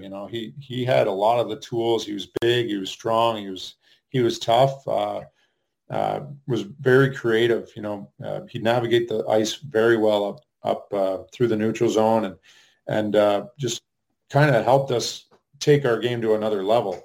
And off ice, he was great. I remember going over to Monty's often. We'd go bridge jumping into the river and all that kind of stuff and have some fun that way. But good teammate. We were a very tight-knit group, and to see, what happened with Monty is awful and kind of, shocking. And it definitely makes you more aware of what people are going through. And it's just very, very unfortunate. Yeah. Many players have played for Peterborough in the history of the franchise, but only a fraction of those players have ever been named captain. How big of an honor was it to be captain of Peterborough? Oh, that was a huge honor. Coming in, I remember Jeff Toohey introducing me to Mike Martone, who was the captain when I was coming in as a young recruit, and Mike Martone was a class act, and he kind of showed me the way, how to lead and how to keep the guys together, make the team a team, if you know what I mean. Yeah. And it's all the little things. It's just the little details and keeping guys towing the line the same way, right? And all working together for that same goal. And off ice, everyone was together. There was any time we had off, we were all together, and it wasn't mandatory, but it seemed like it was mandatory because everything we did off the ice, we were all together all the time. And that helped me, when I took that next step and the role I played, protecting my teammates, kind of standing up for my teammates and all that. When they named me captain, it just kind of was a natural fit. And I didn't change really anything. And I had a good bunch of guys to kind of support me in that way. We had a good leadership group, and it was definitely a sense of pride wearing the C on the jersey for sure. And once again, you led the team in penalty minutes, and also your goal totals went up. This is the third year in a row in Peterborough that you increased your goal totals. Nothing like the following season, but I guess that comes with confidence and playing time also. But I just wanted to bring that up to the folks listening that obviously a lot of the things that Matt Carkner brings to the table are intangible things that you can't measure with numbers, let's say. But I did want to point out that this is the third year in a row that your goal totals did go up from the blue line. So nothing that you need to comment on. I just wanted to point that out. One guy who you fought twice that year, I would call him a lightning rod. Sean Avery with Kingston. Do you remember fighting Sean? I don't know if you can call it so much of a fight and me just grabbing him. I remember Sean Avery very well. He was a pain in my butt, that's for sure. Mm-hmm. I hated him so much. One time he was just skating. He was skating by on like a forecheck, and I was out of the play, but I just suckered him like with a right hook, and he went flying, nearly did a backflip. I don't think I got called for it. The refs didn't like the guy. Yeah. So we had a little history, and I would go after him. I don't know if you could call them. Those were easy fights. You know what I mean? Yeah. But I despised him just because of the lack of respect for anyone. I remember my sister. I was in the penalty box after one of those incidents happened, and he was just, he was being fouled, everyone, and all of a sudden I see my sister pointing and screaming at him like, I don't know what she was saying. I don't think I want to repeat it on air, but she was not happy with him. So he definitely had an impact, and that's the way he played, and that's what he brought to the table when he played in the NHL. But I can't say that I was ever a fan of him. You're not alone. You're not alone, that's for sure. One guy who you did fight that year, I believe you fought him twice total in the OHL, and someone who I believe is way more respected in terms of being an enforcer was with Sudbury, and that's Kip Brennan. Do you remember fighting Kip? Yeah, I remember Kippy well, and he was an intimidating guy, and that's kind of one of those games you have marked on your calendar, and at that time I knew my role a lot better. I knew that if anything got out of hand or if we needed a spark, that would be the guy I would take care of. Kippy was a big kid. He was a little intimidating, and for me, it was kind of one of those things. We played him a couple times a year, and I had to do it. I had to fight him just to see what he was like. It's kind of, for me, it's always, a lot of guys deal with anxiety and all that kind of stuff. For me, if I feared something or just didn't know, I needed to face that head on and get it, get past it as quick as possible, because that made life easier on me. I didn't have to think about things. The unknown is kind of what scares you. And for me, I just had to do it and see what would happen. And for me, the first fight, I think I did very well. I think it was I caught him real clean in the jaw and put him down. Kind of surprised Kippy, I think. I don't think Kippy knew I had good punching power, and that's what it was. I got him with a hard right, and that was it. And then we fought again, and it was a better fight. It was, we were going back and forth, until the end, and he flipped. He ended up overreaching, and I kind of hit him from behind, as he was overthrowing. I hit him on the side, and he went face down into the ice in his forehead, and his helmet was off. And I remember we were on the ice, and he flipped over, and it was like a cartoon. There was this big horn that popped out of his forehead, and I was like, I was like, oh, Kippy. I'm like, are you all right, buddy? And he kind of was dazed, probably from hitting the ice. Like, you better go see your trainer, buddy. Yeah. He's like, okay. He was a fine guy. He was a character, that's for sure. But those are my two only fights with Kippy. Yeah. And they went well, fortunately for me. Others didn't go so well, Yeah. Well, I think it was one of your former teammates, Jeremy Yablonsky and Trevor Gillies. They say if you're winning all your fights, you're not fighting the right guys. Yeah, exactly. Mm-hmm. That's 100% right. Going into your second camp at Montreal, so obviously you're still a young kid. It's still Montreal, but was it a little more comfortable going in because you had already been through one camp already?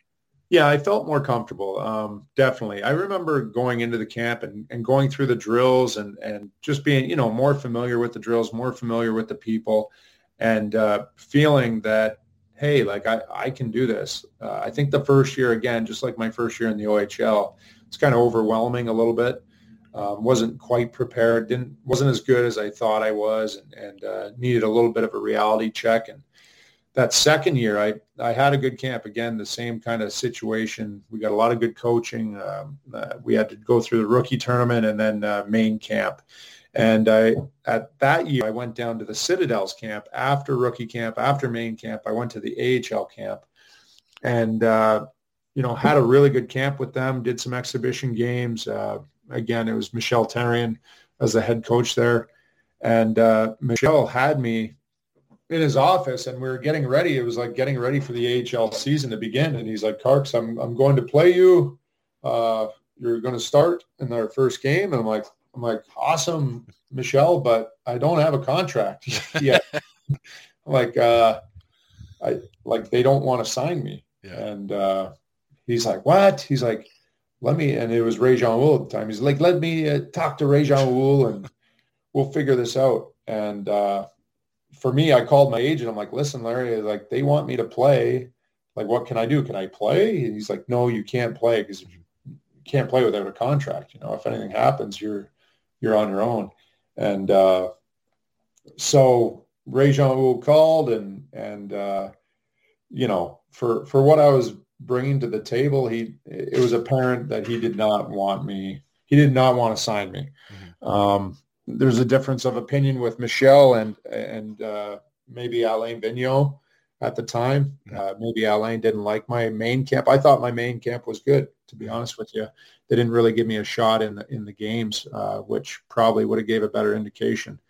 But Michel liked me and he wanted me on the team. He wanted me to play and Ray-Jean Wool at the time did not. So that's kind of what happened with the whole not signing with Montreal and becoming a free agent. In that camp with Montreal in the rookie games, I know there was a game against Tampa, another 2-fight game, Christian Kudrock and Brett Scheffelmeyer. Do you remember fighting those guys? Yeah, Kudrock, he had, I remember he had a reputation. I think he broke someone's orbital in the tournament before we played him. And then he ended up hurting Gordy Dwyer in a fight earlier as well. So I was like, ooh, this guy is tough. And I don't know what size he is. He was a big guy. I think I remember him being pretty big fella. And so for me, again, that was another game where I played maybe 4 shifts and then I was out of the game. But Kudrock was a big guy, but I was pretty technical. I knew what I was doing, and I handled him just fine. And that just kind of, I think Michel Therrien liked that I could bring that to the table and could play at the same time. I don't remember the fight all that well, but I do remember winning that fight for sure. And Scheffelmeyer, big guy, eager. It was kind of a wide open fight. I just connected more than he did. I remember putting him down as well. So again, 2 good fights helps build kind of your reputation within the organization, and obviously there's scouts there as well, right? So everyone's watching you, so you get a little bit more of a name. Kudrock listed at 6'7", 225. Yeah, I remember that. He was a monster. I remember that. So I thought he was, that's what I was kind of comparing him to Kugel, if you remember. Yep. Oh, yeah. Mm-hmm. Yeah. So I was like, geez, this guy's a monster. But I went in, I think I got in tight and switched up and threw a bunch of lefts at him and caught him off guard. When you went to the Citadel's camp, it might have been the year after when you weren't there, but is that the camp they had like Joel Theriault and Morissette and DeBrusque and those guys there, or was that the following year? Yeah, they had those guys there. Those guys were animals. Morissette was, he was a freak of nature. I don't even know. We had to do a bench press test, 225 pounds as many times as you could, and I think he ripped off like 45 or something. It was insane. Wow. He was built, for the role. He was definitely that was his job. The other guy, he was. We had, what was the other guy's name? Ramsey, I think. He was built. There was so many big guys in that camp. It was just kind of overwhelming. Yeah. When you returned to Peterborough, your final year, you fought a lot less, and I would imagine that's part of your name. I'm sure had gotten around. Guys weren't really looking to test you out. Plus, you're already established. You maybe at this point you can pick and choose But this was the year, the offensive breakout year, 8 goals, 8 assists, 16 points in 53 games. I guess at this point, 4 years in, everything kind of probably came together. You've been to 2 NHL camps, and I guess this was just the year where I don't want to say everything clicked, but it just had to be the most comfortable year that you had down in the OHL, I would think. Yeah, you could say that. It was a tough transition because that whole ordeal with getting sent down or not signing with Montreal, that was hard to deal with because I thought I was ready to play in the AHL. Mm-hmm.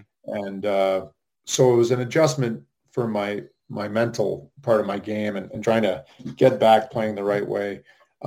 Definitely the game came a little bit easier, but I still had struggles. I think I would have been better off playing with older guys and that kind of teaching. Not saying that I didn't have a good year, but it wasn't as good as I thought I could have been that season. And the fighting, to be honest with you, there was less guys that I had to really deal with. And I think there was a span of about 6 weeks where I fought the toughest guys in the league.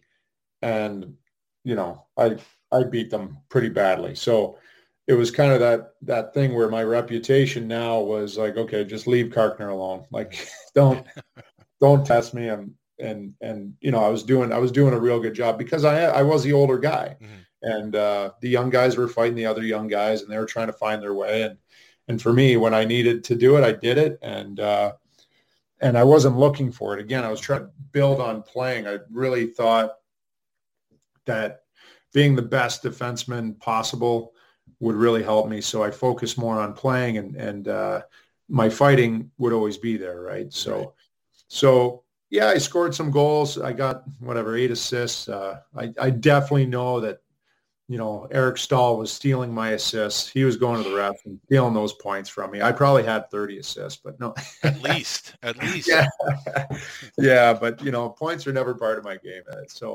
So it was definitely good to be a part of that. And speaking of Eric Stahl, having him on the team, wow, you knew this kid was going to be a player. And it's pretty cool seeing that because it didn't happen often. I had Scott Barney, who was, I thought, a real elite guy coming through. Steve Monador, I knew was very good. Foster, I knew he was really solid. He had that bomb on the power play. So some of the guys that you see make it to the NHL, you can predict. And then there's this guy, Stahl, where, you're not thinking, oh, maybe he'll make it. You're like, oh, this guy's going to be a stud. Yeah. So that was really cool to see. And I can't forget my buddy Jason Williams, who obviously won a cup with Detroit. Mm-hmm. He was another undrafted guy, which I love seeing those stories because you can tell, like, when you're playing with these guys, you're like, how is this guy not getting recognized? He does everything right. He's fast, he's skilled, he's dynamic, got good vision. They just kind of, some certain players just get, I guess, mixed and shuffle there and kind of get going recognized. So it was good to see those guys move on and make the NHL. So was there a bidding war for your services that ultimately ended with you signing with San Jose? Were there other teams interested? You know what? I think San Jose was probably the first I heard of anything. And Larry presented it to me. And because it was such a good offer compared to what Montreal did, I was like, phew. It's like, yeah, like I'm signing with these guys right off the hop because, I'm a small town boy from Winchester and all of a sudden I'm getting some good money to go play the game I love. So for me, at that point, your ego takes a hit. You didn't sign with the team that drafted you. Maybe you're not as wanted as you think. And when I got that offer from San Jose, I jumped on it and I had no second thought. How was that training camp with them? How did it differ from the Montreal camps? A little different. There was less fighting. There was definitely less fighting. And I really liked, and this is a tribute to, Doug Wilson and Timmy Burke and the staff with San Jose. They brought us in and did a really cool job with the development camp. We did a development camp in the middle of summer for a couple weeks to introduce, their systems and their philosophies and just to work on the fundamentals of the game, trying to improve their prospects. And then we had another one at the start of camp before the NHL camp. And again, that was very good to have to kind of get comfortable with everyone and comfortable with the system so that when you got into your main camp, it wasn't overwhelming and you kind of fit right in. I love it was a totally different atmosphere from Montreal to San Jose. Mm-hmm. Seeing just even, it's beautiful out there and the different vehicles and the guys were pretty chill. They go surfing in the afternoon and that kind of thing. And it was a good group of guys to kind of take me under their wing. Now, in the American League, talk about making a splash. So your first year pro Cleveland, 74 games, 335 penalty minutes. Tell me about playing for Roy Sommer and Nick Fatiou. Those are, I think more people know Nick Fatiou's name, but when Roy played, he was a pretty tough player too. So for someone like yourself who plays a tough game, I imagine having those guys as coaches, I would hope anyway, guys who would appreciate your style. What was it like playing for those two guys? Yeah, that was the intro to playing in the AHL, and again, it was the same kind of steps in the OHL. I was raw, I knew what I was going to be doing. I knew I was going to be fighting some bigger, stronger guys now, and I had to be prepared. I think I came into that camp. I was 250 pounds. Wow. I was a monster, and and that hurt my skating, obviously. So I had to change that as it went on. But yeah, it was. Roy and Nick. Nick was my D coach, so he let me know if I wasn't doing something. If I was letting a guy off the hook, or if I didn't finish a check, if I didn't box out, he was on me. And he made it hard on me. He wasn't very nice about it, which at times I was like, really, Nick? Like, I come off. He's like, you're not strong enough. He's like, you're never gonna play in the NHL. You're not strong enough. I'm like, Nicky, I'm the strongest guy in this, if not on this team, in this league. Like, come on, give me a break. But then he'd get me to the gym and he'd put 225 pounds on a bar and do wrist curls with it. Wow. He's like, you're not strong enough. You got to do this. So I'm like, holy shit. Like, okay. So I started trying to do that. He was trying to help me, but he would jab me and not poke fun of me. He was legit like pissed because he wanted me to, he's like, if I was your size, I'd be fighting everybody. Mm-hmm. And, that obviously stuck on my head. And when I felt the opportunity needed to be done in a game, I'd do it. And I don't think Nick really respected me, because Nick was a freaking tough guy. Like, holy, like that's a guy you're trying to impress. Like, he's not going to be impressed by me fighting middleweights, and doing well against them. So I think it was later in the year I fought Mel Engelstad, mm-hmm. and we're in Lowell, and I did very well. I fought him, and I won the fight, and after that game, Nick came up. He's like, that guy is a tough guy. It's like, now I know you can do it. I'm like, oh, and that was kind of a great feeling to hear from Nicky, because you're waiting to hear that you're doing something right, and when he gave that to me, I was like, yes, okay, good. I'm on the right track. So that was good from Nicky, and Roy was just, Roy's a character. He was a good coach. He kept things light, and really they did a good job with development. That's all they did was work on development. We did extra before practice, after practice. Not a ton of video back then, obviously. Once in a while, I think after we lost a bad game, we'd sit and watch the game, together, and just he'd poke fun at guys and show them how bad we were, and which we deserved. Like, we were a bad team. We were very young in Cleveland.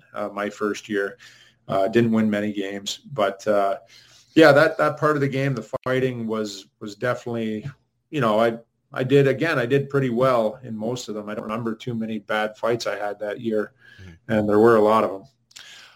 Well, there were 19 of them. I'm going to run off some names because it's a pretty impressive fight card you had here. Jody Shelley, 4 times. Oh, yeah, Jody. Peter Vandermeer twice. Jarrett Burnett twice. Andrew Peters twice. You talked about the Mangler, Mel Engelstad. Steve Parsons, Sean Legault, Ty Jones, Lance Galbraith. So you definitely didn't pick your spots. Any of those names, any of those fights ring a bell? Yeah, they all kind of do. They're, flashes. It's more like PTSD, It's like all these punches coming at my head. But no, it's and again, like we talk about fighting and stuff, and for me, I was trying to play the game and add that to my game. I played it a lot. Like I was on the ice a lot, and having to fight these guys was something. Jody Shelley, I remember going up against him and being, that was a tough contest. That was my intro to, fighting the heavier weights in the league. And I did well against Jody. We kind of gave it to each other a couple times, and it was good. And then he ended up having a great career in Columbus. So, I definitely remember those guys. They're all respected guys in the league. That's for sure. A couple of guys you played with on that team. Wonder if you have any memories of playing with them. Eric LaPlante. Yeah. Do you want me to go on about Eric? Sure. Oh boy. Eric was, if he could have got his head on straight, he could have been one hell of a player. Yeah.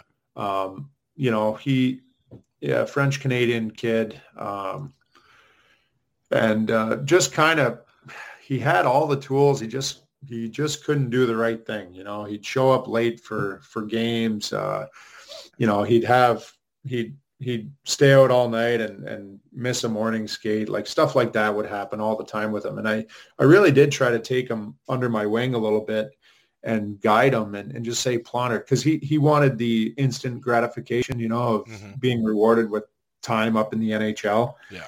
And he felt like he was not respected because he wasn't getting it. So when something went wrong, he would go the wrong way. He'd go down the wrong path. So I did spend a lot of time with Eric, and he was his own person, and tough kid. He was actually sneaky tough. But the other part of it is he could skate, he could fly, he could score, he could produce.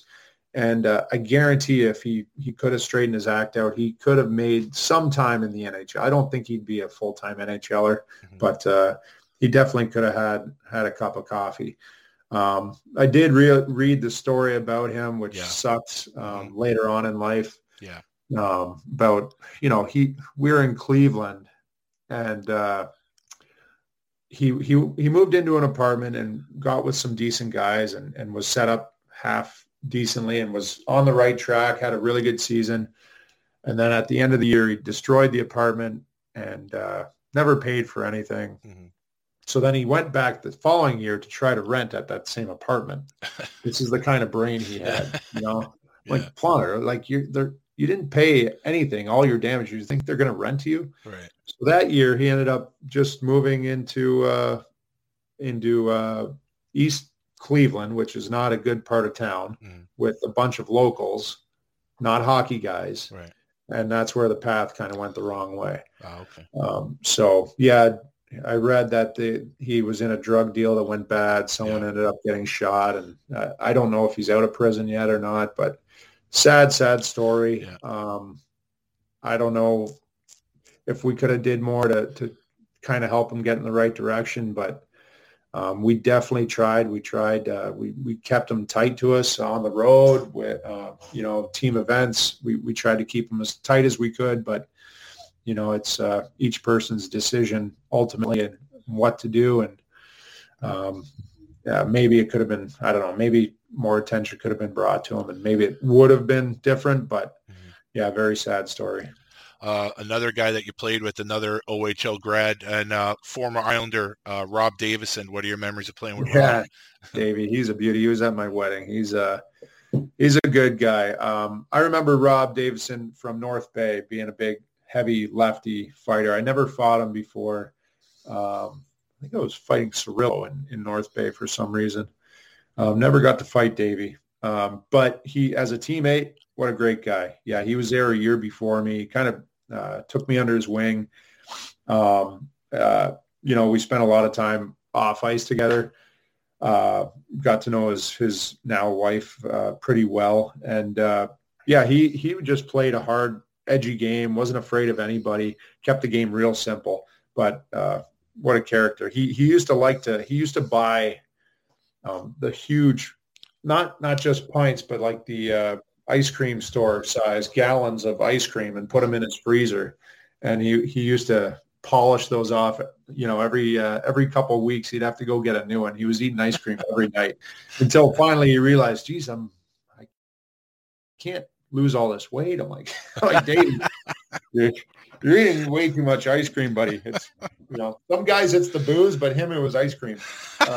Him and me both. Yeah, exactly. So he had that kind of care, and he had weird quirks. I know when he made the NHL, so I'm not going to get into it now, but about my career, I had an unfortunate event happen, and he ended up going up to the NHL. And his first game, he was on the blue line, and getting ready for the start of the game, he got so nervous he threw up on the ice. Oh. And and he played a great game. Mm. So he had a good game. He threw up, before the game. So that became his new ritual. Before every game, he had to go in the stall, and he was forcing himself to throw up before the game. Wow. Oh, my gosh. So he's quite the cat. I remember when I got called up, and I was in the bathroom, and I heard him,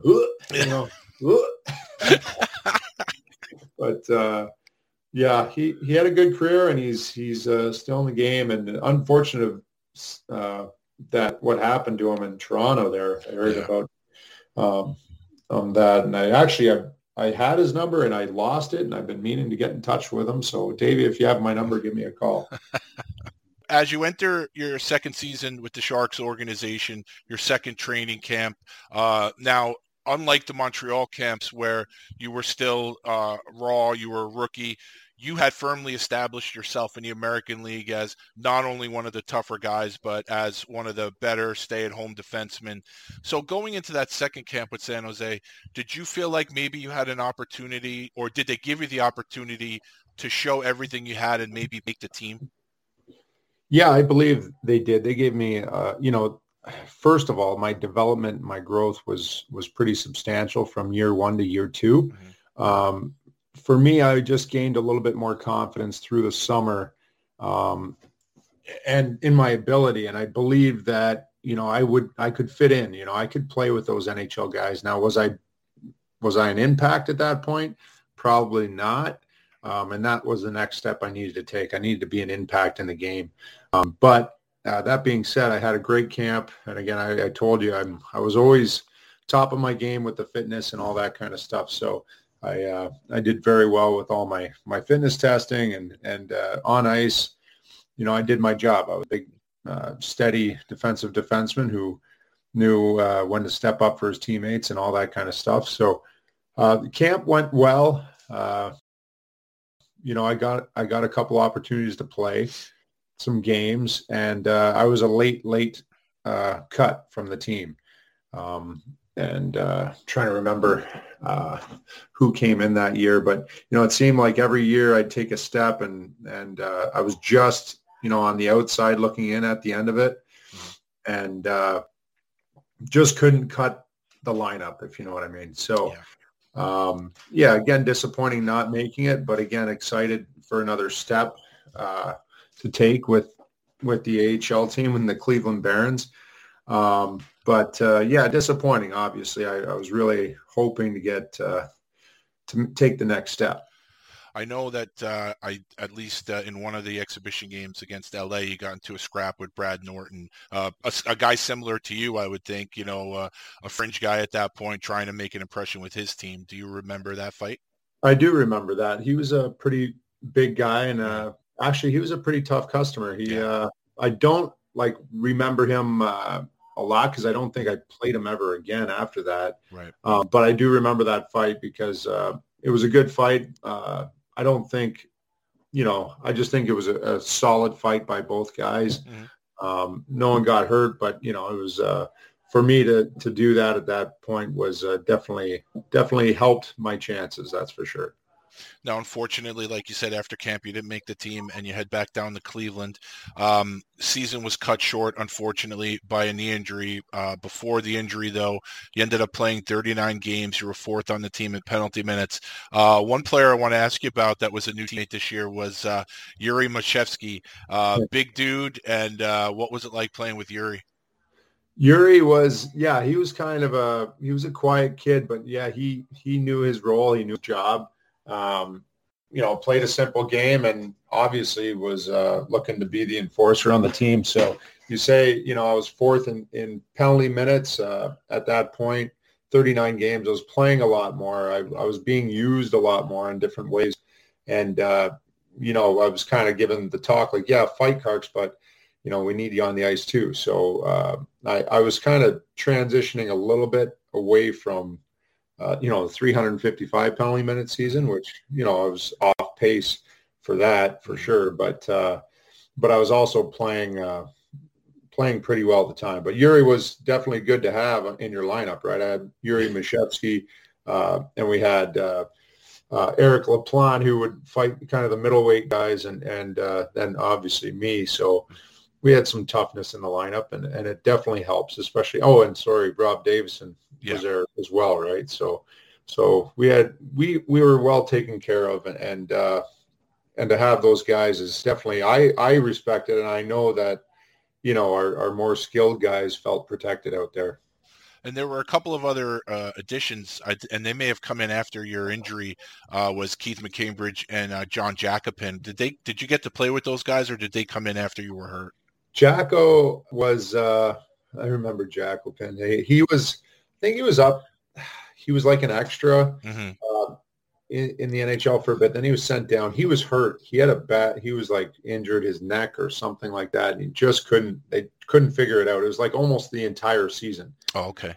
And, Jacko was again, he had a little bit of a reputation at that point, played in the NHL for a little while.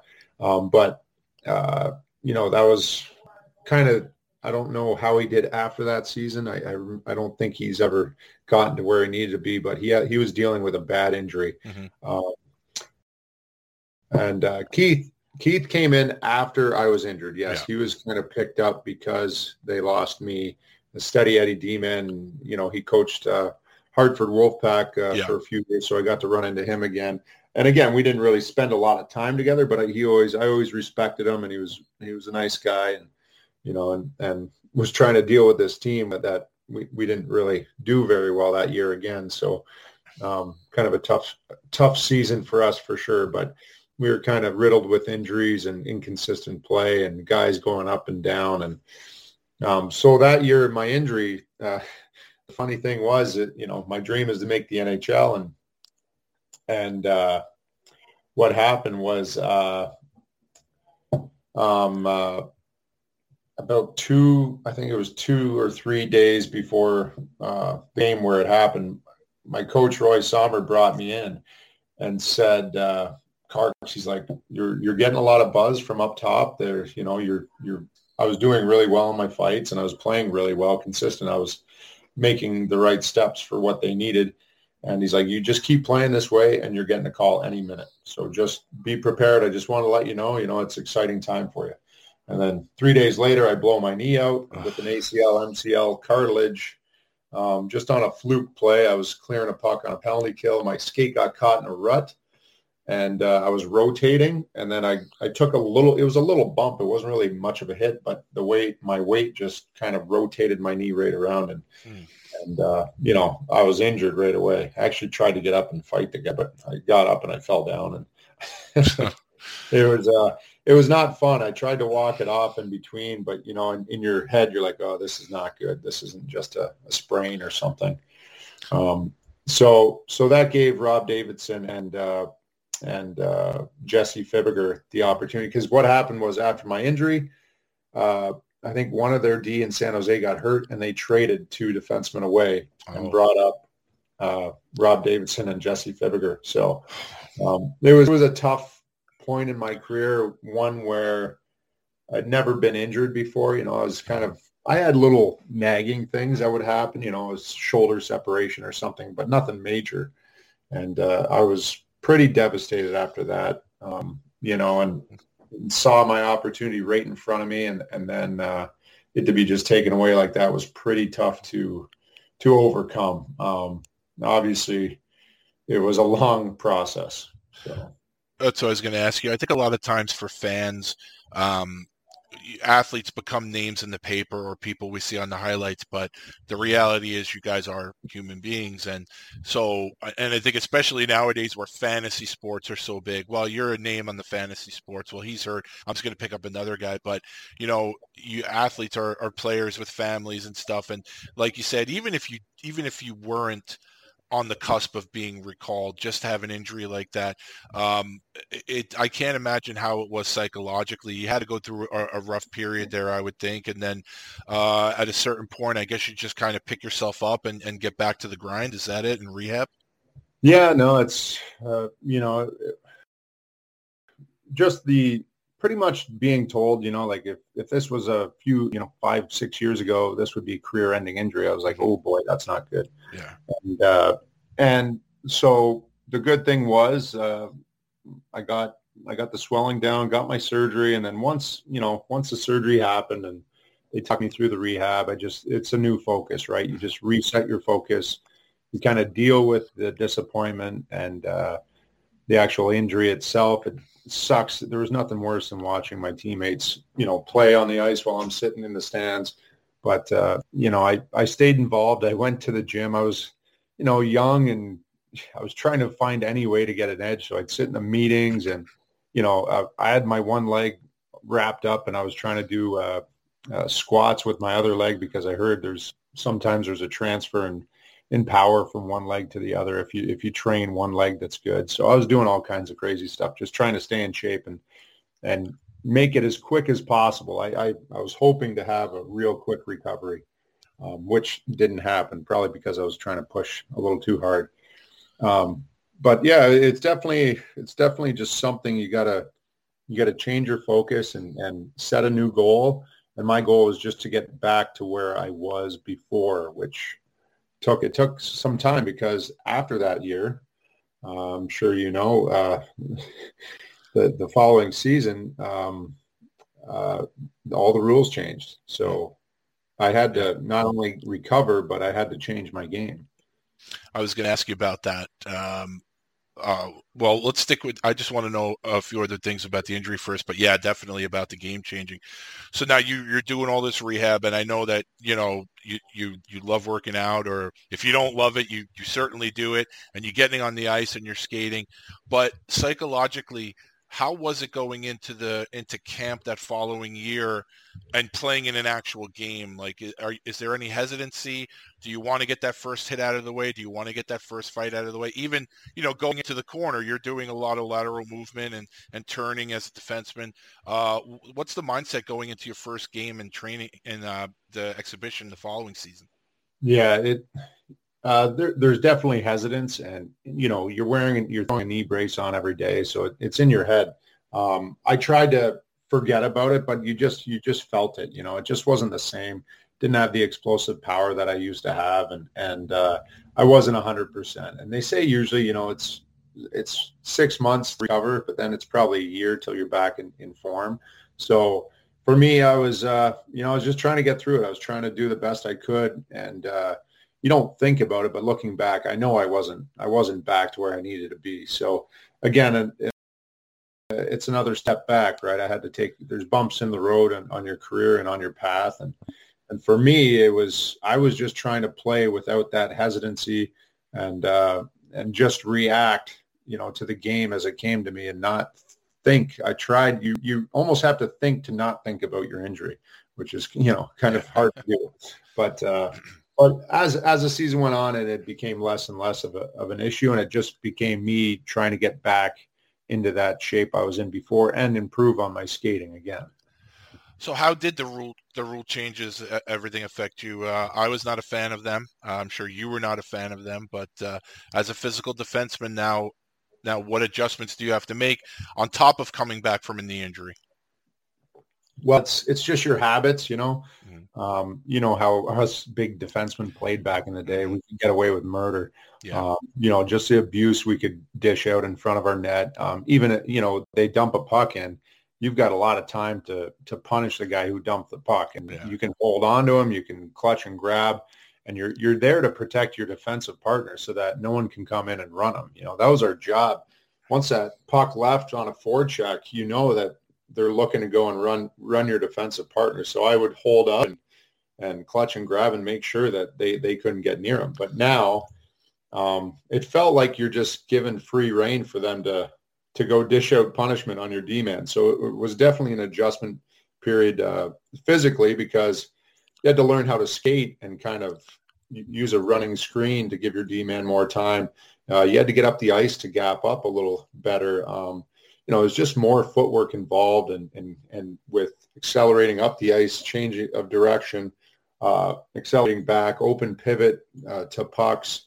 So the technique was definitely an adjustment, and I think it was good for me personally. I became a better player. I know that some guys like Hatcher, Ian McLaren, like big, strong defensemen, they had a real hard time, and they were already a little late in their career, so it was tough to adjust. So they fizzled out pretty quickly, which is shocking because they were like, you know, top NHL defensemen. Yeah.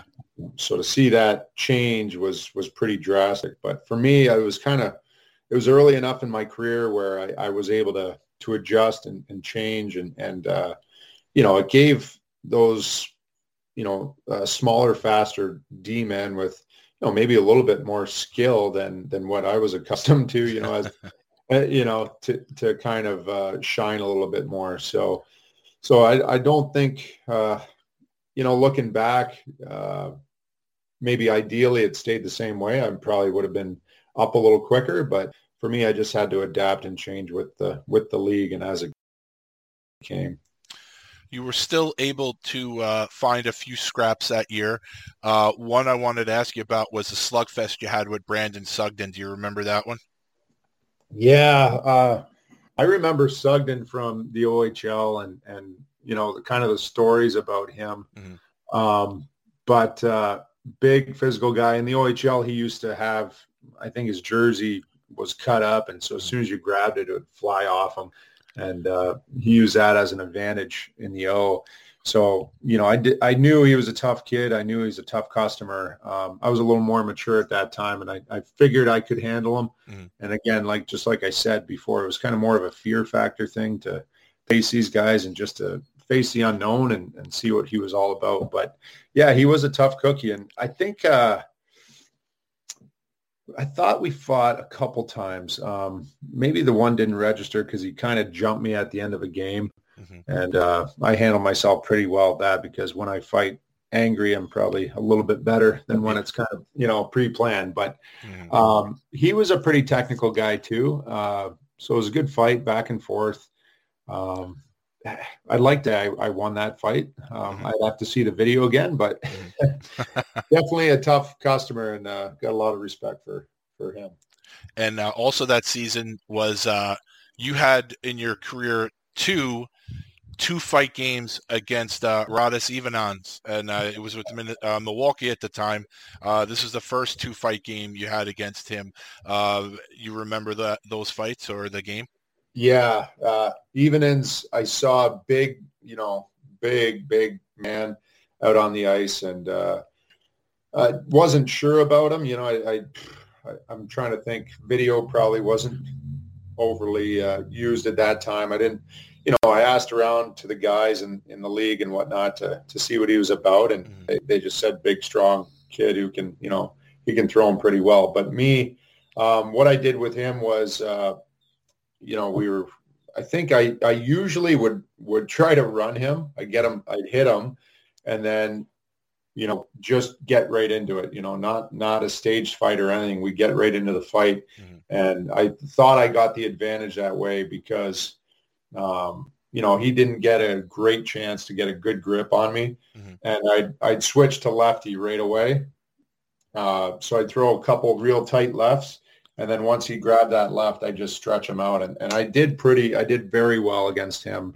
Mm-hmm. I think, well, those 2 fights for sure. Yeah. It was like the first few fights were really good against him. And then at the end of the year, or maybe the following year, I remember grabbing him, and he just felt, it felt like he was doing something, if you know what I'm saying. I do. It was a different man. Yeah, it was a totally different man. I grabbed him, and it was just like I grabbed a brick wall. And I was like, wow, like this is different. Yeah.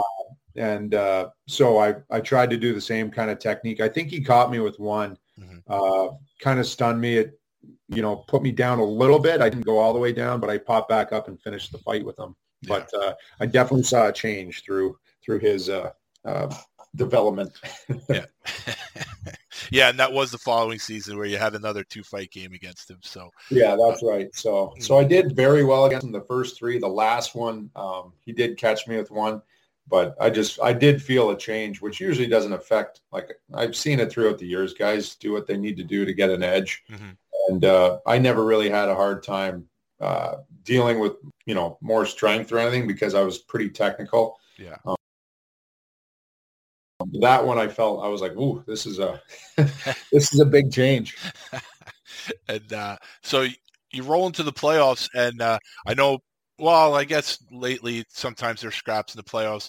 Even in the AHL at the time, there was still some fighting in the playoffs, and you had a 2-fight game against Hamilton where you fought JP Cote and your old training camp buddy Gordy Dwyer. Do you remember those?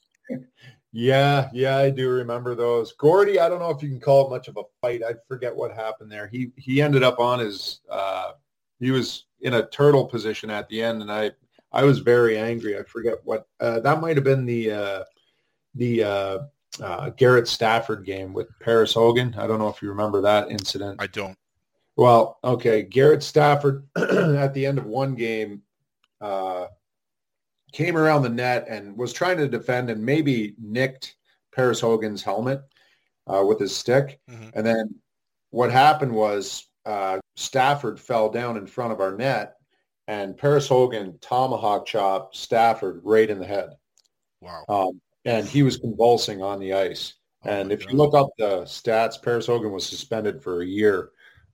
He left, and I think he played overseas for a year. But it was awful. Stafford was convulsing on the ice, and it was a scary incident. I jumped the bench, but it was playoffs, so I forget who grabbed me. Someone grabbed me by the collar and said, "Hey, we're going to lose you for next game." It's like, get him later. So that's what happened. We got him later. Yeah. Cote and Dwyer aren't guys who are looking to fight me. It's just the heat of playoffs. But I like Dwyer. I never had a hard time with him, but he played the game hard, and I was playing the game hard. We're trying to get an advantage, and he was on the ice, and he was turtling, and he exposed his ribs, and I remember just throwing hard left hooks into his ribs. I was angry and trying to get an advantage, trying to do some damage because he was an effective player at that time. So kind of a dirty move on me, but I don't like when guys turtle. Yeah, no, nothing but respect from Gordy on this end. I've known him a very long time. I'm a big fan of his. And sorry, Gordy. I didn't mean to hurt you, Gordy. I know that was a bad move on me, but I was angry at Paris Hogan. No, I'm sure he probably went and said, "What the fuck? Now I just got bruised ribs because of you." Exactly. He's probably pretty upset with me, but good dude. Both those guys, good players, good dudes. So to further, I guess, emphasize the frustration. So you come back from that injury and, you get back into the swing of things. You have a really productive year. And now the following year could be the year where you go up and you make an impression with the Sharks and stick. But now there's the NHL lockout. So how frustrating was that? Yeah.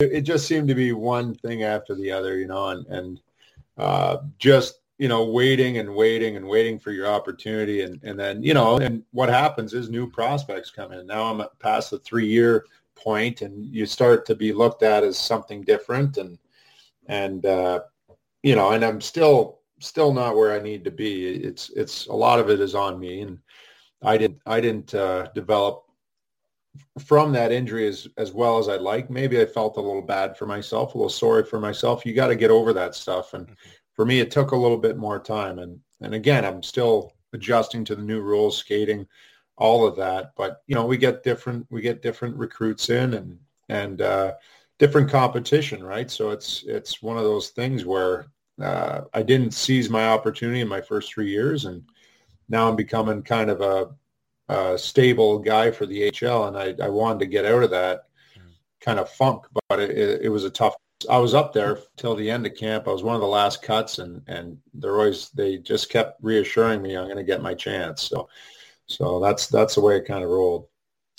For a kid, like we discussed earlier, a kid from Ontario to be named captain of Peterborough, that's a big deal. And now this is the year you're also named captain of Cleveland, which is a running theme in your career. You're generally you're not in a place very long before they throw a letter on your chest, and I think that is a tribute to the leadership and the intangibles that you bring.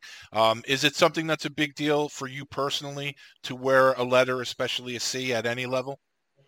Yeah, definitely. It was, I was pretty young at the time still, right? So to be coming in and wearing a C at that young age, I know we had a young team, and it was a proud moment for me. But that being said, I wish, I was a little bit more prepared for it. As a captain, it's just all the little things that I really didn't pay attention to what the other captains were doing. That maybe could have helped us a little bit more. But again, we had a better season. I don't know if that's to do with our players or whatnot, but we're starting to improve, starting to get a little bit better. But again, our team was never built for the now. It was built for development at that age. All through my 5 years with Cleveland, it really wasn't built to win. But we had a ton of good prospects, like Ryan Clough, Marcel Gotch, Rhys Miller. We had Erhoff. We had Doug Murray. You can go down the list. There's a lot of guys who spent a lot of time. Josh Georges, right? A lot of guys who spent a lot of time in the NHL. So it was a good model for them. But for me, again, going back to the captaincy, I was kind of among all players my same age, and it worked out very well, and I definitely had a blast with it. Tight-knit group for sure. Well, because of the lockout, anybody that was eligible to go down to the American League was sent down by the NHL teams. Was the uptick in talent noticeable from the season before? Yeah, it was for sure. It was, that year where guys were staying in shape, and the big NHL guys, obviously they went overseas and stuff, but a lot of those other talented players that would be up otherwise were playing in the AHL. So definitely an uptick and tougher to get wins, that's for sure, but just part of the process. One guy that you fought that year, and I guess at this point in his career, he was just a baby dinosaur, and that's the boogeyman, Derek Boogaard. Do you remember your fight with Boogie? Yeah, I do. Obviously, kind of a scary man, right? A huge human being. I don't even remember how that fight happened. I think, he was playing physical and I was playing physical, and then we met up and I think he was in his early years and not really sure what to do. I ended up throwing a bunch of lefts. I caught him off guard. He went down. Pretty good feeling for me to take down a big guy like that. But we didn't play them often, which was probably fortunate for me and my brain. But I think John Scott was on that team as well, playing as a defenseman, but he was really not even in the picture for that kind of stuff yet. Right. But yeah, I was getting him at a young age, and fortunately that went well for me. So we go to the following year. A couple of guys I want to ask you about, if you remember them as teammates. One of them is Brad Staubitz. Oh yeah, Stauber. Yeah, how can I forget him? Yeah, he's a great guy. And he wasn't really doing what he did when he got his NHL opportunity. He wasn't fighting that much. He just played a hard, edgy game, and once in a while it would come in. Definitely not doing that UFC stuff. The elbows that he got before. But, he was a great guy, good teammate, one of the young and up and comers, and just played a hard, edgy game. And another guy who I just had his brother on the show recently, and I had no idea about his backstory, is Glenn Olson. Do you remember playing with Glenn? Oh yeah. Yeah. Big Glenn Olson. He was a real tough kid. Yeah. And I don't know if you heard the story of his unfortunate incident up in, I think it was in Alaska or somewhere around there, maybe BC, but he was in a plane crash and I think him and maybe one other guy were the only survivors. Yeah. But a tough kid, quiet, but him and Stauber hung out quite a bit together, maybe a little bit too much, if you know what I mean, on the road, and got into some trouble here and there, which, it happens in hockey. But they definitely were there to make everyone feel safe. They did their job very well. Yeah, I wasn't aware of the plane crash until I spoke to Ben, and I didn't know much about Glenn. I'd seen him on some fight DVDs and things like that, but not much about his history or backstory or anything. And then when I was interviewing Ben, he told me the whole story, and I was just dumbfounded, because whenever I didn't expect something like that to come up in an interview, but I had no idea. But fortunately, he did survive. Unfortunately, other people had passed away, but I'm glad that Glenn made it. Yeah, he made it. And from what they told me, he's like, he just kind of came to. He noticed his legs were on fire. He batted them off and went on his way. That's a crazy story. And I think he's a long time ago, I know he was doing a fishing business out there in BC, I think salmon fishing and all that. And I think he's doing pretty well at it. He was always kind of the outdoorsy type, so not a bad business to get into for sure. Yeah, no, the business is still going, family business. So yeah, he's still up and at it. And Ben posts some stuff on social media. He posted a couple of weeks ago this picture with, I think there were more fish in the picture than people. It was unbelievable. So they're doing well. So that's great. That's good. Yeah, perfect. Another guy that you fought this season, a guy you had fought in the past, and actually someone that's been in the news recently, Rocky Thompson. You remember your battles with Rocky? Yeah, Rocky. I knew he was just a good, obviously has a great reputation. I remember going into Hershey when I was young. It was him and Brent Thompson, who's my coach now. And those guys were the scary people. And I was a young buck. And I don't actually think I fought that game because I challenged Brent Thompson and he came in and cross-checked me 8 times in my arm until it was numb.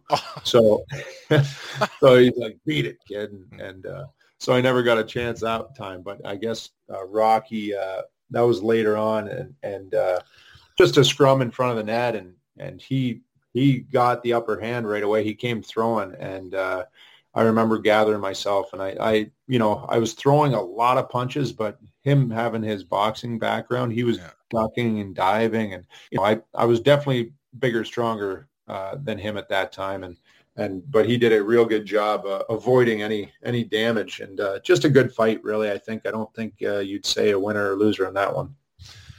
You fought this season, you fought a guy twice that would later become a teammate, and I don't think you can talk about this guy without using at least the word character. What do you remember about your 2 fights with Jeremy Yablonski?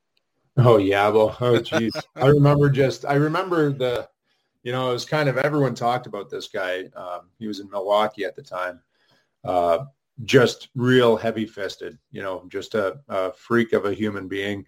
And when I at that time, I was already on my way. It was my 5th year in the league, and I've done a lot of that. So having this guy come out and running around, and he could definitely, if he was in a straight line, you wanted to get out of the way. That's for sure, because he could do some damage on his hits. I don't know if Glenn was playing that game because I know Ols would. He liked to challenge the big heavyweights as well. Mm-hmm. But for me, it was another one of those things where I got to settle this guy down quick. He's looking to fight. He wants to fight somebody. So here we go. Let's go test out Yabo. And I threw fast and furious. And I remember, how the hell is this guy not going down? I've just punched him in the head 15 times, and there was nothing. He didn't. Didn't really move, but he was Yabo. He can take punishment. He can dish it out. He has good fights. So for me, I was just trying to do my thing. When I fought to win. I fought to, put the guy down quick. You know, I think I did pretty well against Yabo. And whenever I play with Yabo later on, he's like, "Oh, Karks," he's like, "Holy shit." He's like, "When I fought you, I never knew. And then when I grabbed you, I couldn't believe how strong you were." I'm like, really? Okay. Because I can think the same damn thing, you know, like, you know, he was just a character guy, and man, it was good to be his teammate and not have to deal with him anymore. I would say so. And by the way, excellent Yabo. You know, you spot on Don Cherry. Now you do an excellent Yabo. I can do anyone. Okay. I just don't want to do anyone that'll get me in trouble. You know no, let's keep it to the friendly voices. But that was tremendous Yabo impression. Well, I know that I spent a lot of time. We were roommates on the road, so it was a good time. Good couple years with Yabo for sure. Early February, how did you find out that you were finally getting the call up to the Sharks? Oh, geez. I remember Roy just pulling me aside and saying, "Karks," he's like, you've been a horse for us this year. You've been playing great. You know, that year I kind of exploded out of nowhere, really. And I think it's because everything kind of came together. My knee was finally good. I took my knee brace and I threw it in the garbage that summer. I'm like, I felt like I wasn't getting better with that stupid knee brace on, which I was told to wear the rest of my career. Mm-hmm. So I just did my gut thing and I threw it away. And I think it really helped me to take the next step. So my development took off that year, and Roy just said, "Karks," he's like, "They already have 7D up there, but they want to call you up to give you your shot." And I'm like, "Awesome." He's like, "You may be playing as a 7th D, you know, which sucks, but just take the opportunity and run with it." And for me, it was kind of, you know, just all that hard work paying off.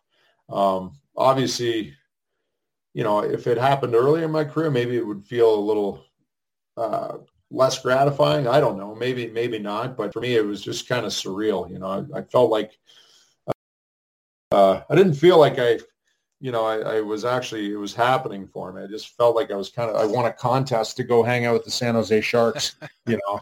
So when I got there, you know, I got a day or two of practice and then into a game. I'm forgetting who it was. Simon. Yeah, Chris Simon, we were playing against. And I challenged him to go in that game. And he said, "Not this shift." And then the next shift, Nabby came out from behind the net and dished a puck right on Simon's tape, and he scored on the empty net. I was on the ice, and I was, what the hell? And then so after that, I went up to him. Simon's like, and I played him physical and was trying to fight with him and stuff, but you know, I wasn't. I guess I should have probably ran one of their skilled guys, but again, I think I played like 7 minutes that game, so I had to make it happen, and it never really happened. And after he scored, he's like, "I don't fight when I score." I'm like, "Oh, okay."